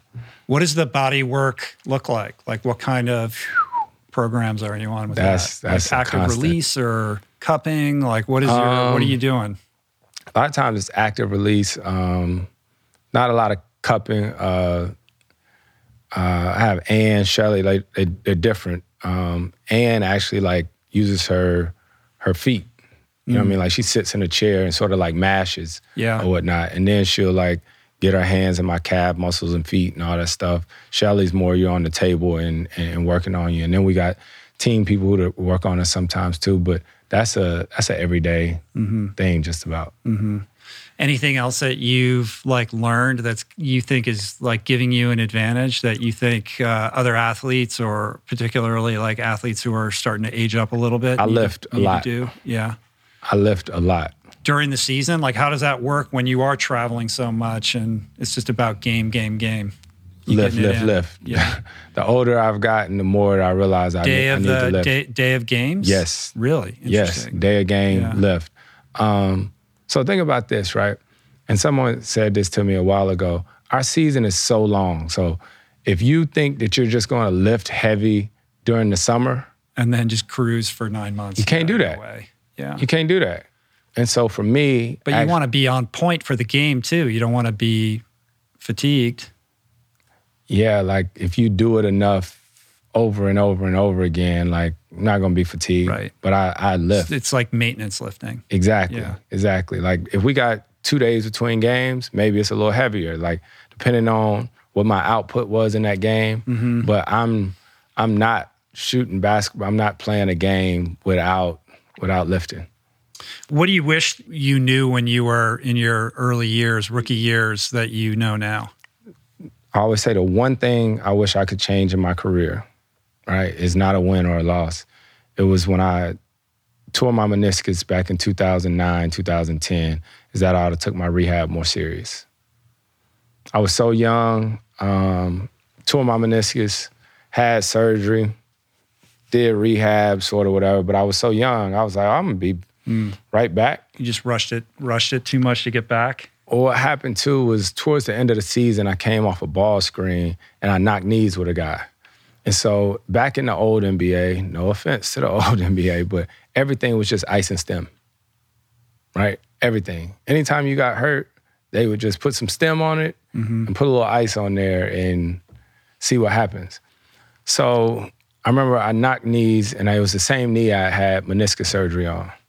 So after I knocked knees, our team trainer, we had like 4 games left in the season. They was like, we're shutting you down for the season. He was like, don't do nothing. He was like, don't do nothing for like the next week or 2 or whatnot. Just stay off of it.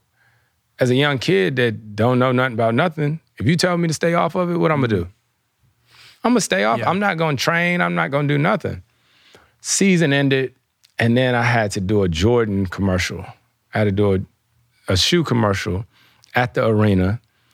And I remember showing up for the commercial, and when they got ready to tell me like to do something basketball-wise, I couldn't move. Yeah. Like I couldn't move. And I looked down at my leg, and my left leg was so much smaller than my right leg. It had atrophied, right? Yeah. Because like I didn't know. Like I was fine walking up and down steps, but I ended up having to go to D.C. the entire summer and rehabbing over again. And it's like the training aspect of it is what I wish I knew earlier, right? Like the little nuances of lifting the right way and the training, like that is what I wish I knew. All the off-court protocols, maintenance, strength, functional strength. Well, it's one thing knowing it, but it's one thing doing it the right way, right? Like I could show you how to do a squat, but you might be using all quads, right? Yeah. Your hamstrings might be shut off. You might not be using your glutes. You know what I'm saying? Yeah. So like it goes back to, like I said, the details. Mm-hmm. How has the league kind of changed, or maybe it hasn't changed, in terms of how it thinks about, the wellness of the players long term? You mentioned like, the Clippers had a nutritionist. Like, do all the teams have that now? Are they paying more attention to that kind of stuff? Yeah. So when I played in Houston for the Rockets, we had a chef, right? Mm-hmm. It was one guy who was amazing, but everybody coming in there, like, no offense to him, because it was just him, right? So if you ordered something on Monday or whatnot, when you came in on Tuesday, if you wanted something different, he had probably already had what you had on Monday made ready to give to you. Mm-hmm. You know what I'm saying? Which is tough on him. And it's amazing to see how these teams and organizations have changed now that, like, in Phoenix, we got like 5-6 chefs, maybe more. Like, there's a whole kitchen. Yeah, that's cool. I remember when I went and seen the Hawks practice facility years ago, they got a whole training table. There's so much. And it's important. Yeah. I think teams started realizing, like, it's so important that these guys are getting, right? Because when you're at this level of training, not just what you're putting into your body, but the timing of it, right? So, like, right after practice, you got a window of when you need to get these nutrients and all that stuff into your body, so. Yeah, that's great to hear, but also it's still on you to shoulder the responsibility for, going that extra mile. And I'm thinking about, like, all the stories you hear about LeBron and how he, devotes a not insignificant, portion of his salary to taking care of his body and the people that he surrounds himself with to, like, really make sure that he's operating at his best. And I'm curious whether, you've learned from him and kind of how he's pushed the envelope and, where he's willing to go with all that kind of stuff, and, and whether you started doing I do the some same. of those things. Yeah. I do the same. You know what I mean? With all the chefs, my team, you know what I mean, which is a pretty significant team, and it is a pretty penny, you know what I mean, that you spend on it, but it's invaluable, you know? I mean, your body is your valuation is how you're performing on the court, right? No like, so everything stems from that. And if you're not prioritizing that and making that first, everything else kind of falls away, right? My book tour that's coming up that I start in New York, like, of course, starting right here, right now, buddy. Oh, yeah, we're doing it. Oh yeah, this is the Well, when I say, like, that, I'm home right now. I'm in LA. I gotcha. So when I go to New York, right? So when I travel, of course, my wife, my brother, Carmen, everyone that works with me, Jess will be there. But guess what? My basketball trainer gonna be there. I'm gonna have somebody with me lifting, and I'm gonna have a masseuse, a bodywork person with me who will travel with me. So if I gotta be at a podcast or something at 8, we'll probably start at 5. Right? Because all of that is necessary. Yeah, you got to work that in. You got to plan ahead. You got to prioritize all that kind of stuff. Yep. Yeah, that's for real, man. That's legit. That's what being a professional is. Oh, 1,000%. Yeah. So, like, as soon as we finish, I'll get to my phone, probably call my wife first, but then see what's for lunch. Yeah. I want to talk about leadership for a little bit. You've held leadership positions, Players Association, all the like. And, this is something else that it appears you've learned quite a bit from your grandfather, other mentors that you've had. How do you think about, like, what are the things that make for a great leader, and how do you try to kind of show up in your various responsibilities to lead in your own way? I think the number one thing is communication.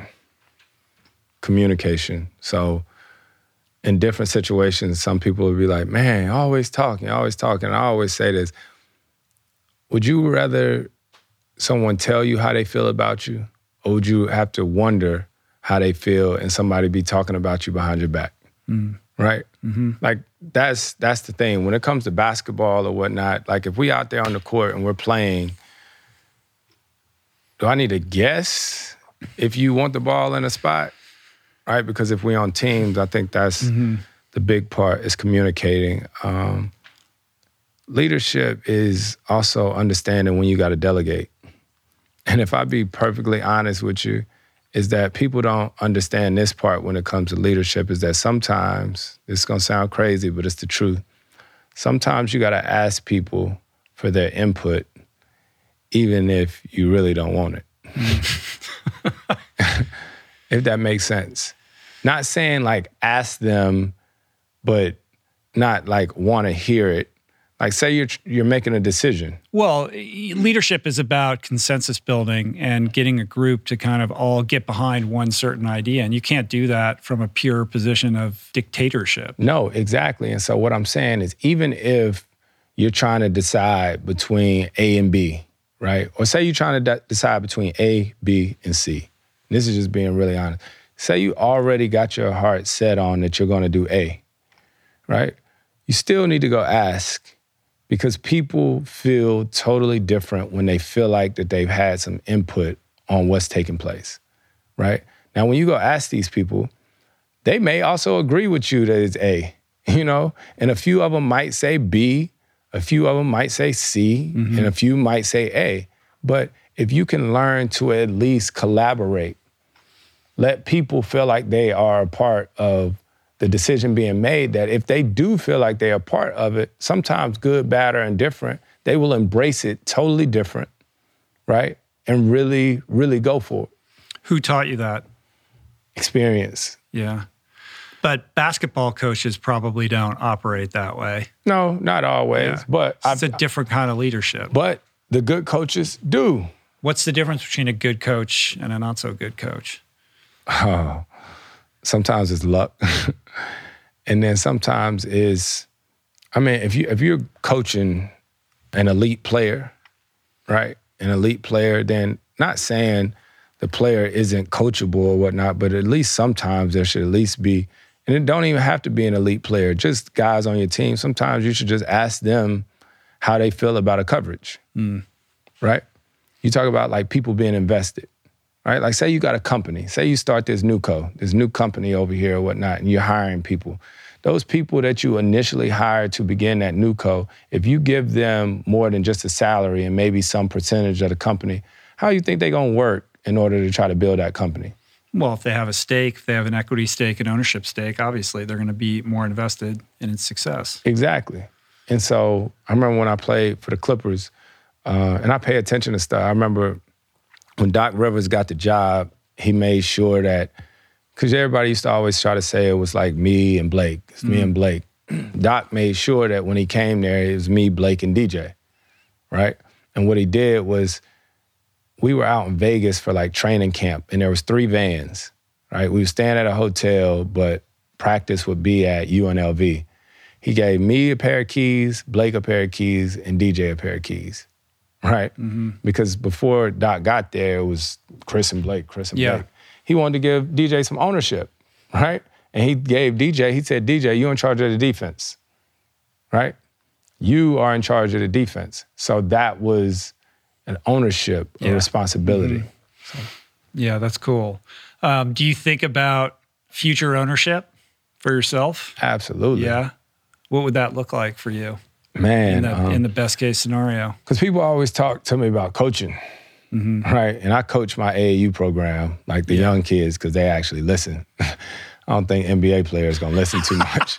So that's why I love coaching my AAU kids. Look, I'll own the team. I don't want to coach these guys. They're not coachable. Yeah. Sometimes we don't listen as well. But also, it's not just that. It's because I've had such an opportunity to learn just about every nuance of what it takes in a team, right? Through CBA negotiations, through playing for this long, to having conversations with, well, everything that happened in the bubble, right? Yeah. Like put you like in a really challenging situation where you had to show up in a way that probably made you really have to stretch, right?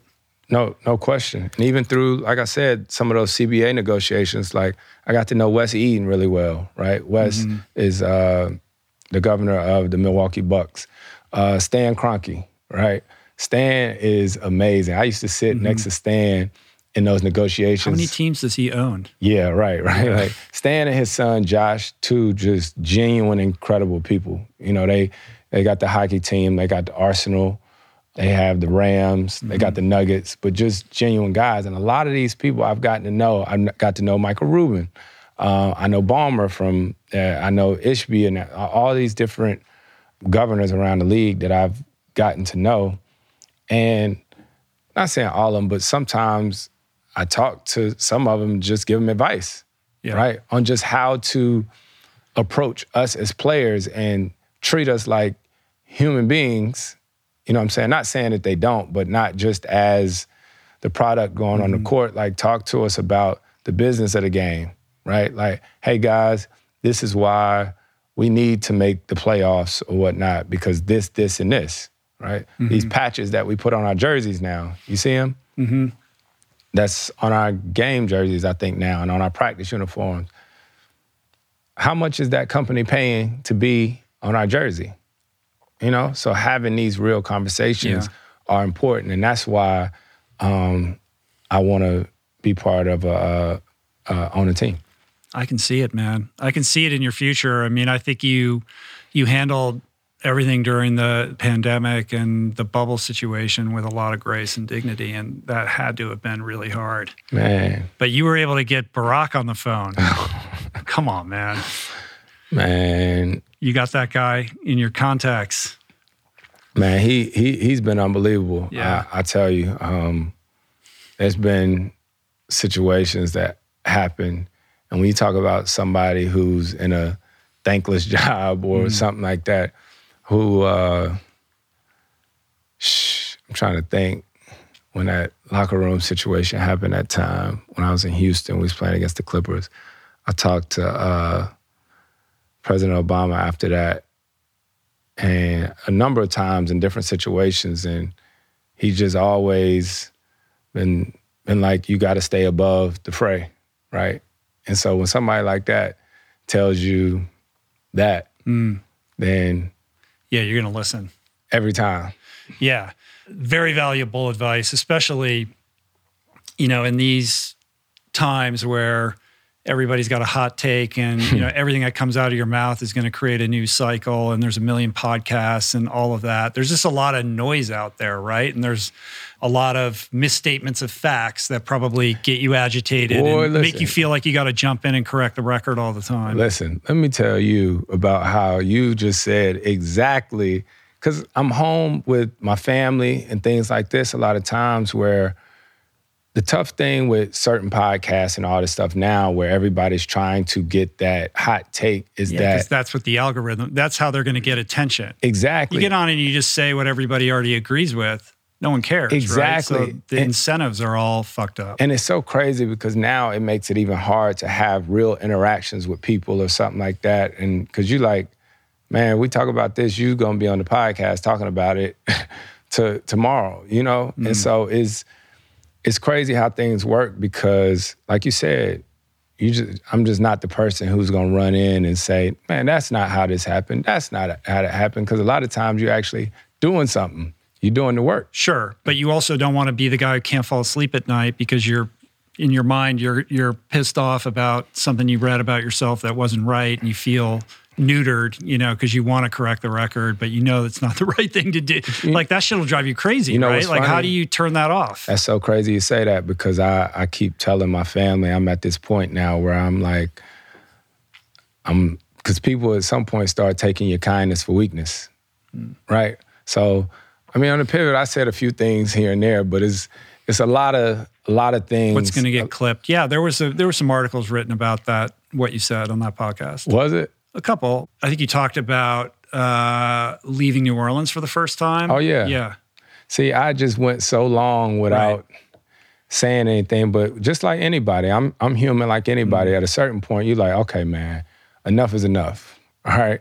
And for me, I've been in so many situations where people really don't have a clue of how a particular situation went down. And I just always be like, all right, all right. And so I try to be cool as much as possible, and I pick and choose when I'm a make your move. Yeah. Yeah. Well, call Barack first. Run it by him. We talked about your kids. They play sports, and you're super active in youth sports. You've got your own AAU team. And I'm interested in kind of like your philosophy around youth sports. I mean, you're somebody you're a grinder, you're a hard worker. Your dad used to tape up your strong arm and, make you dribble with your weak arm, like work your weaknesses, all of that. Like maybe not a taskmaster, but you were no stranger to like the grind. How do you think about the best way for young people to kind of engage with sports so that they fall in love with it, while also learning how to become performers? Like I'm just thinking about it. I had Malcolm Gladwell on the podcast and we had a long conversation about this. And his argument was that we kind of have it upside down. Like the real focus should be on getting young people to just fall in love with sports and movement so that they're setting themselves up for a lifetime, because only 0.001 of these kids are going to ever end up making a career out of it. But, when they're 40, if they're still, really enjoying basketball, running, whatever it is, tennis, et cetera, they're going to be healthier and happier. So you, as somebody who's put a lot of time and energy and thought and parenting into this, like, how do you see that? Well, I think that's the goal. The goal is I know for me with my kids and through our AAU program, because we know that every kid is not going to make it to the NBA. What we do have is every kid that's came through our AAU program has gotten a scholarship, has gotten a full scholarship to go to college. Wow. Now, we have 12 kids. That's a solid stat. Oh, man. It's every kid who's gone through your program has gotten a college scholarship? Yep. Every That's last impressive, one. Man. Because we have a standard, obviously, and my parents, my mom books every flight hotel, right, for all my AAU kids. And my dad, all the coaches are guys that, for the most part, are guys that I grew up with or whatnot. But the goal is to give them an opportunity, right? Because when you play AAU sports, there's a commitment there. You got practice. You got certain weekends that you have to commit to a team. Now, with my kids, my parents only let me and my brother play 2 sports growing up. We played 1 year of 3 sports. I played t-ball, I played basketball, and I played football. After that year, my parents said, it's too expensive and too much time. We can't get you to everything. They made us choose 2. Now, my kids, right? My daughter this past year, thank God for her, she did everything. I remember I got out of practice one day and my wife was like, Cam has a volleyball game today. I was like, when did she get on a volleyball team? I've never seen her with a volleyball in her hand ever in my life. So my daughter, she plays soccer, she plays basketball, she plays softball, and she played volleyball. My son just plays basketball. I hate it. He knows I hate it. He played soccer for a little bit, didn't he? He did for a little bit, but then he stopped. And now he just wants to play basketball. Now, I tell them this, and this is what sport has done for me. Sport has taught me everything in life. Taught me everything in life. It's taught me about sacrifice. It's taught me about hard work. It's taught me about pain, right? Like heartache, all these different things sport has taught me. And that's the thing with my kids, is that I want them to, like you said, if they fall in love with it, like you really care about something. When I wake up in the morning and I know I'm hooping or it's a game day, there's a love about that. I've never woken up like, I have bad days just like anybody else, but genuinely loving something, right? Like I do, like the game of basketball, I think everybody should have that. You can't will that in another person. That has to come from within that person themselves, right? Yep.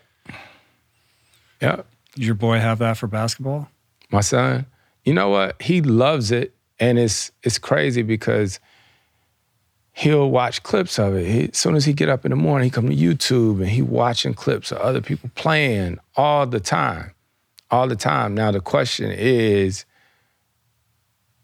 what kind of love do you have for it? Like, you might just love to watch it, and that's fine too, but he plays. And so as a parent, you just want to know that they're going their hardest, right? Or giving their best, and knowing that if they want something, that they're really putting that effort in. Mm-hmm. And that's what, I don't know if you've seen that quote in the book where I was talking about my coach when I was in Houston, where he told me that. He said, the hardest thing for me is going to be playing with people who don't care as much as I do.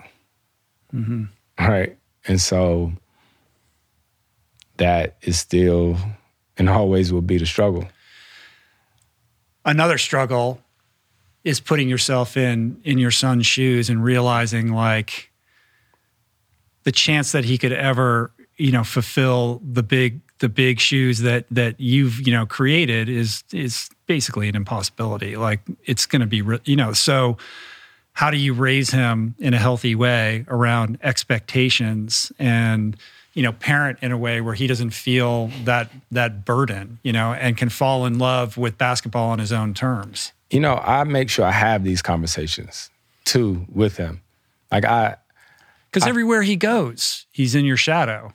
So what does that do to, a young person? No question. And so these are the conversations that we have, like of just being open about it, right? Because he's my namesake too, right? And so I've told him, I don't know how many times, I could care less if he plays basketball. Like I was so happy when he played baseball, when he played soccer. But also, your name, who you are, your life, you can't change that, right? You're here, like you're in it, right? Even though it's going to be tough, no one is going to feel sorry for you. I am sorry. Like no one is going to feel sorry for you. Most of the times when you walk in any room, when someone sees you or when someone hears your name, they're going to judge you immediately. They're going to say that you're privileged, you're this, you're that. It's going to be up to you to not care or to change that, right? And one way that you can do that is by the hard work or do the work. Like if I walk into somewhere and someone asks me, yo, you need anything? And I'd be like, yeah, I need y'all to order me some food. I need a drink. I need a cocktail. I need a such and such. Somebody gonna be like, damn, I was expecting him to be maybe like that, Which you can't control what other people gonna think about you. And I have this conversation all the time with him and my daughter. You don't get to pick and choose when your privilege suits you, right? Yeah. Because when he comes to an NBA game, he gets to go back in the locker room. You get to go this, you get to go do that.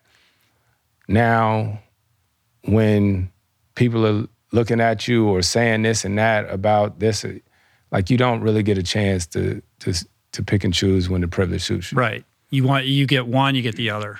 Yeah. You still bring them to practice? Yes. Yeah. Yes. All the time. So explain the philosophy behind that, because I think that's interesting. Yeah. So it's funny. Monty Williams, who's now the Detroit Pistons coach, he was my coach the past 3 years, and is more of my family than my coach because he coached me back in New Orleans my 6th year in the league, which was his first head coaching job. When I got to Phoenix, I asked Coach, I was like, Coach, do you ever bring Elijah to practice? Or Micah? Those are his two boys. And Elijah is one of the top players in the country now. He was top 5 rising sophomores in the country. And at the time, Coach was like, no, try not to, bring him to practice. And Sam Presti, when I played in OKC, you couldn't bring family to the practice facility. And Sam is a great guy, but I told him, that's bullshit. Yeah. I'm away from my family so much. But the reason why I think it's important to bring your kids to the gym to see the work is because their advantage is not their last name. Like I said, that's their disadvantage, right? Like I said, when they walk in, someone's gonna judge them. So if my kids are always walking into school saying, yeah, my dad playing the NBA, my dad, well, what does your dad do? I don't know, he just playing the NBA. Like I want my kids to see that I'm at the gym, practice at 11. I want them to see that I'm there at 8. I want them to see what practice looked like. It's a hard grind because when dad can't be at such and such, dad ain't just hanging out. Yeah. No, having that real healthy appreciation for the actual work part of it, the hard work ethic, and that like reflex to move towards the challenging workout, not run away from it. It's like your family. Yeah. You said your family helped you with your races, right? Sure. So the fact that your family got a chance to see, like, if Dad isn't here early in the morning when I wake up, Dad is not just somewhere hanging out. You know what I mean? Like he's doing this because of this. Yeah. And you think they're getting it? I hope so. Is it working? I mean, you just never know. Yeah, I mean, I'll say this about the book. There was sometimes things that happened with my parents or with my granddad or whatnot that I didn't appreciate till I was older, right? I didn't really appreciate my parents enough until I had kids of my own. That's the way it works. Exactly. Yeah. What is it that you want people to get out of the book? Oh, man. I think one of the biggest things, I want people to understand the importance and the values of, like, relationships, real relationships, and how important they are. And I hope in the book you can get a sense of me and who I am, but also more so about my grandfather, just about who he was as a man and how when you lose somebody, like, even though you lose them in the flesh, right, they don't ever actually leave you. And even though it was 20 years ago that this happened, there's a lot of emotions or whatnot that I had never talked about that I experienced through writing this book. But just know that you never get over it. It's never like a week, a month, or a year, and that's okay. You know, and I have pockets now where I'll be on the bus headed to a game and I'll listen to that song, My Soul Has Been Anchored, and I'll literally be in the bus, like, with my head up against the window with tears in my eyes, just thinking about my granddad. Then I wipe my face and go to work. Yeah, it's right there beneath the surface. I mean, I saw it earlier, and, you know, I was texting with Jessica earlier about, like, hey, you know, Chris is coming in, like, you know, what should we talk about? Like, what do people not know? Like, what would be, you know, a thread that I could pull that I'm not going to find on Google because you know him so well. And she was saying that the process of writing the book for you was just as you described it. Like, it was a very emotional experience for you to revisit your relationship with this man and kind of marinate in that. And she shared one example where you were trying to paint the picture of some experience or some scene or some setting where you were with him, and it just became so real that you got emotional and you had to, like, take a break, man. Like, those emotions for you are clearly, like, still very much alive and just under the surface of your skin. Yeah, I did the audio version of my book, right? So, like, reading it, yeah. I would get out of practice and I have 2 hours slotted with two guys that were in New York, like, via, like, Zoom, and put the headphones on. And I did that for maybe a month, couple months, like 2 hours every day I would be reading.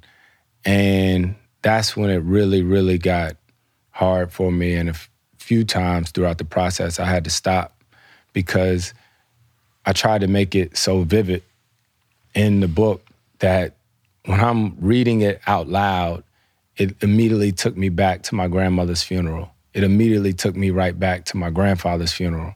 And so a lot of that stuff, like I said, as family members, you don't talk, you don't discuss some of those things. Everybody just sort of deals with it in their own way and they move on. And it was, I mean, you saw, like you said earlier, like, that stuff never leaves you. Yeah.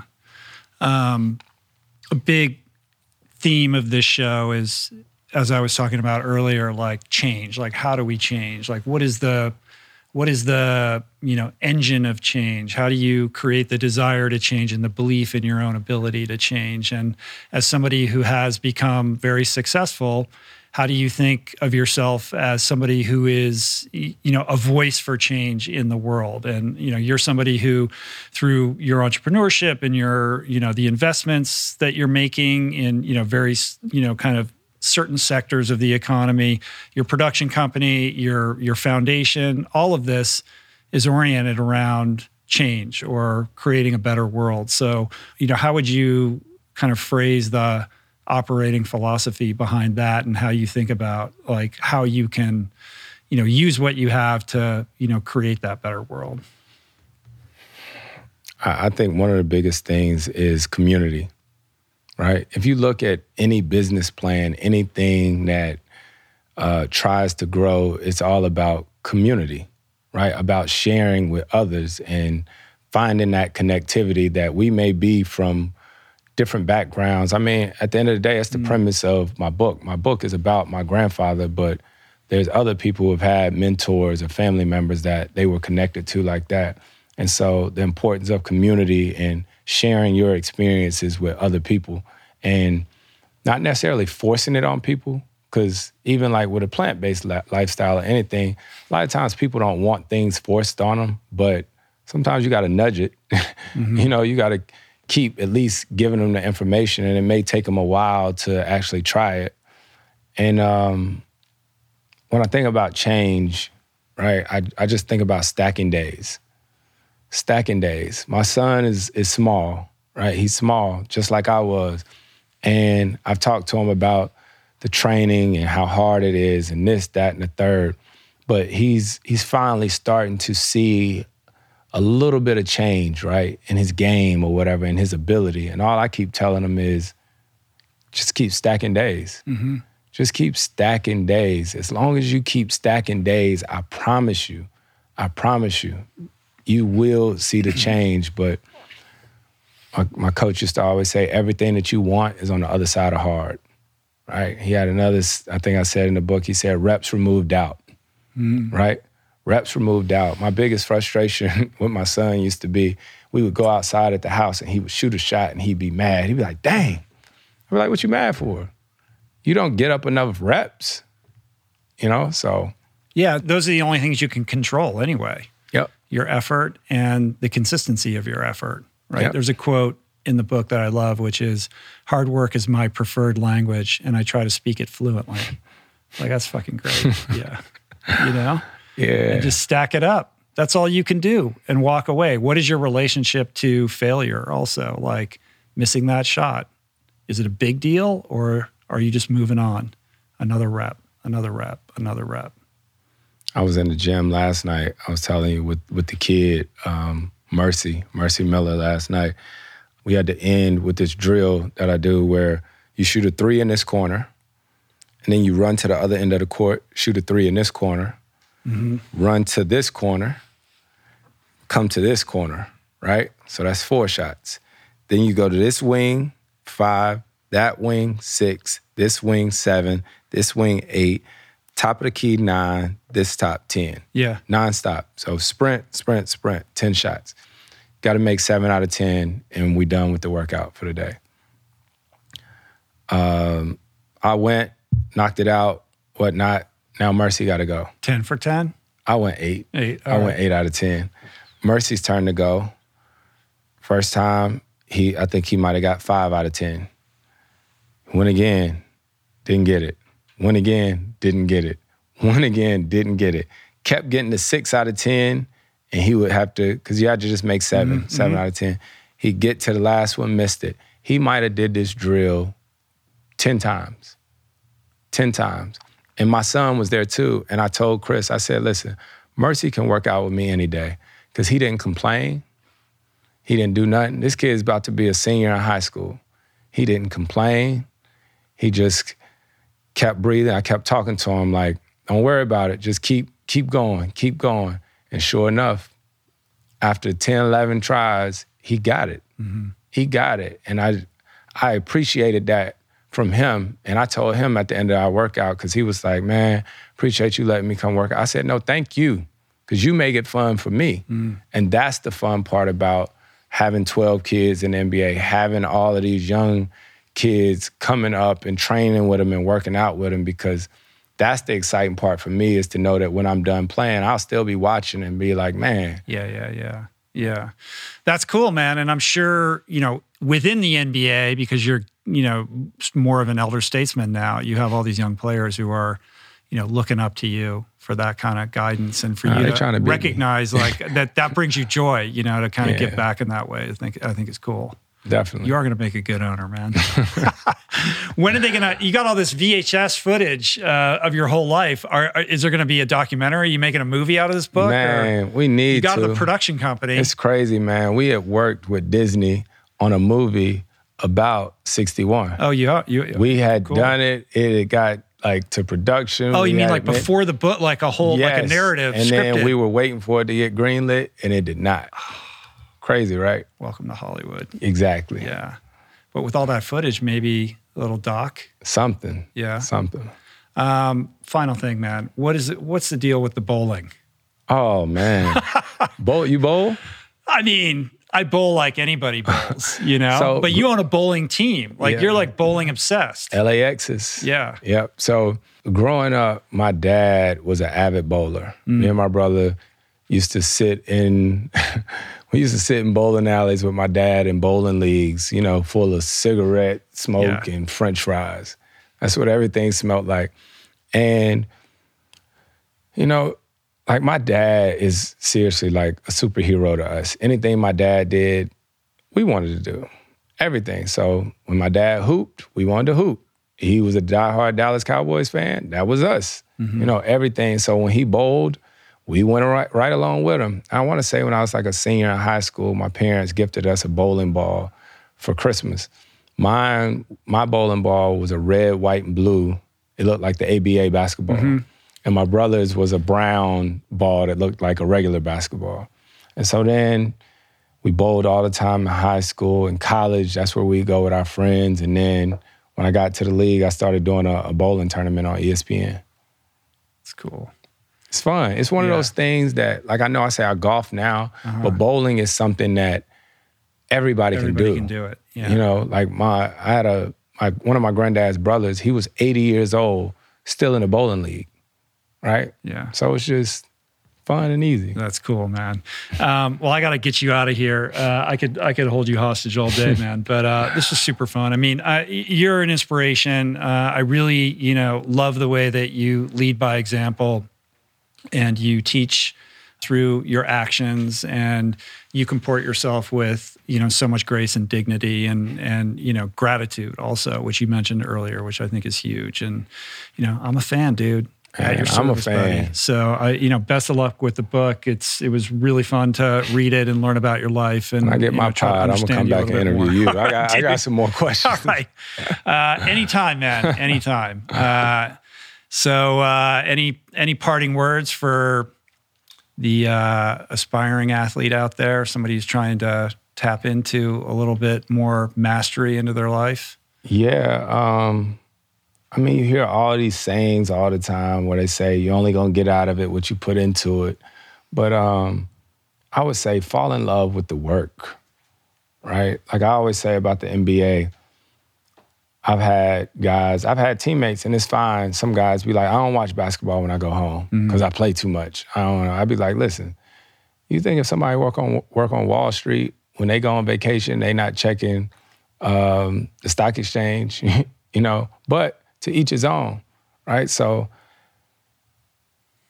if you fall in love with the work aspect of it, then the success and the accolades that come with it. But you got to fall in love with the work. Don't just fall in love with the showers of people telling you how good and great you are at it. Like, if you fall in love with the work aspect of it, then everything else, I promise, will fall into place. Nice, man. Spitting fire straight from the mouth of CP3. Thanks, buddy. That was really cool. Appreciate it, man. It was an honor to talk to you today. Thank you. Yeah. Thanks, man. Peace. Let's.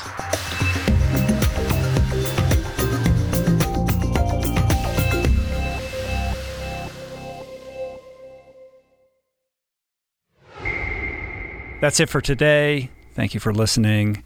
I truly hope you enjoyed the conversation.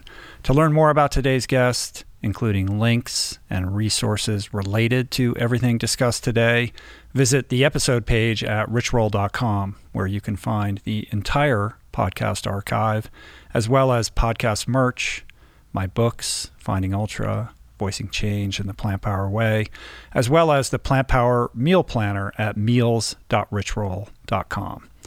If you'd like to support the podcast, the easiest and most impactful thing you can do is to subscribe to the show on Apple Podcasts, on Spotify, and on YouTube, and leave a review and or comment. Supporting the sponsors who support the show is also important and appreciated, and sharing the show or your favorite episode with friends or on social media is, of course, awesome and very helpful. And finally, for podcast updates, special offers on books, the meal planner, and other subjects, please subscribe to our newsletter, which you can find on the footer of any page at richroll.com. Today's show was produced and engineered by Jason Camiolo, with additional audio engineering by Cale Curtis. The video edition of the podcast was created by Blake Curtis, with assistance by our creative director, Dan Drake. Portraits by Davey Greenberg, graphic and social media assets courtesy of Daniel Solis, as well as Dan Drake. Thank you, Georgia Whaley, for copywriting and website management. And of course, our theme music was created by Tyler Pyatt, Trapper Pyatt, and Harry Mathis. Appreciate the love the support. See you back here soon. Peace. Plants. Namaste.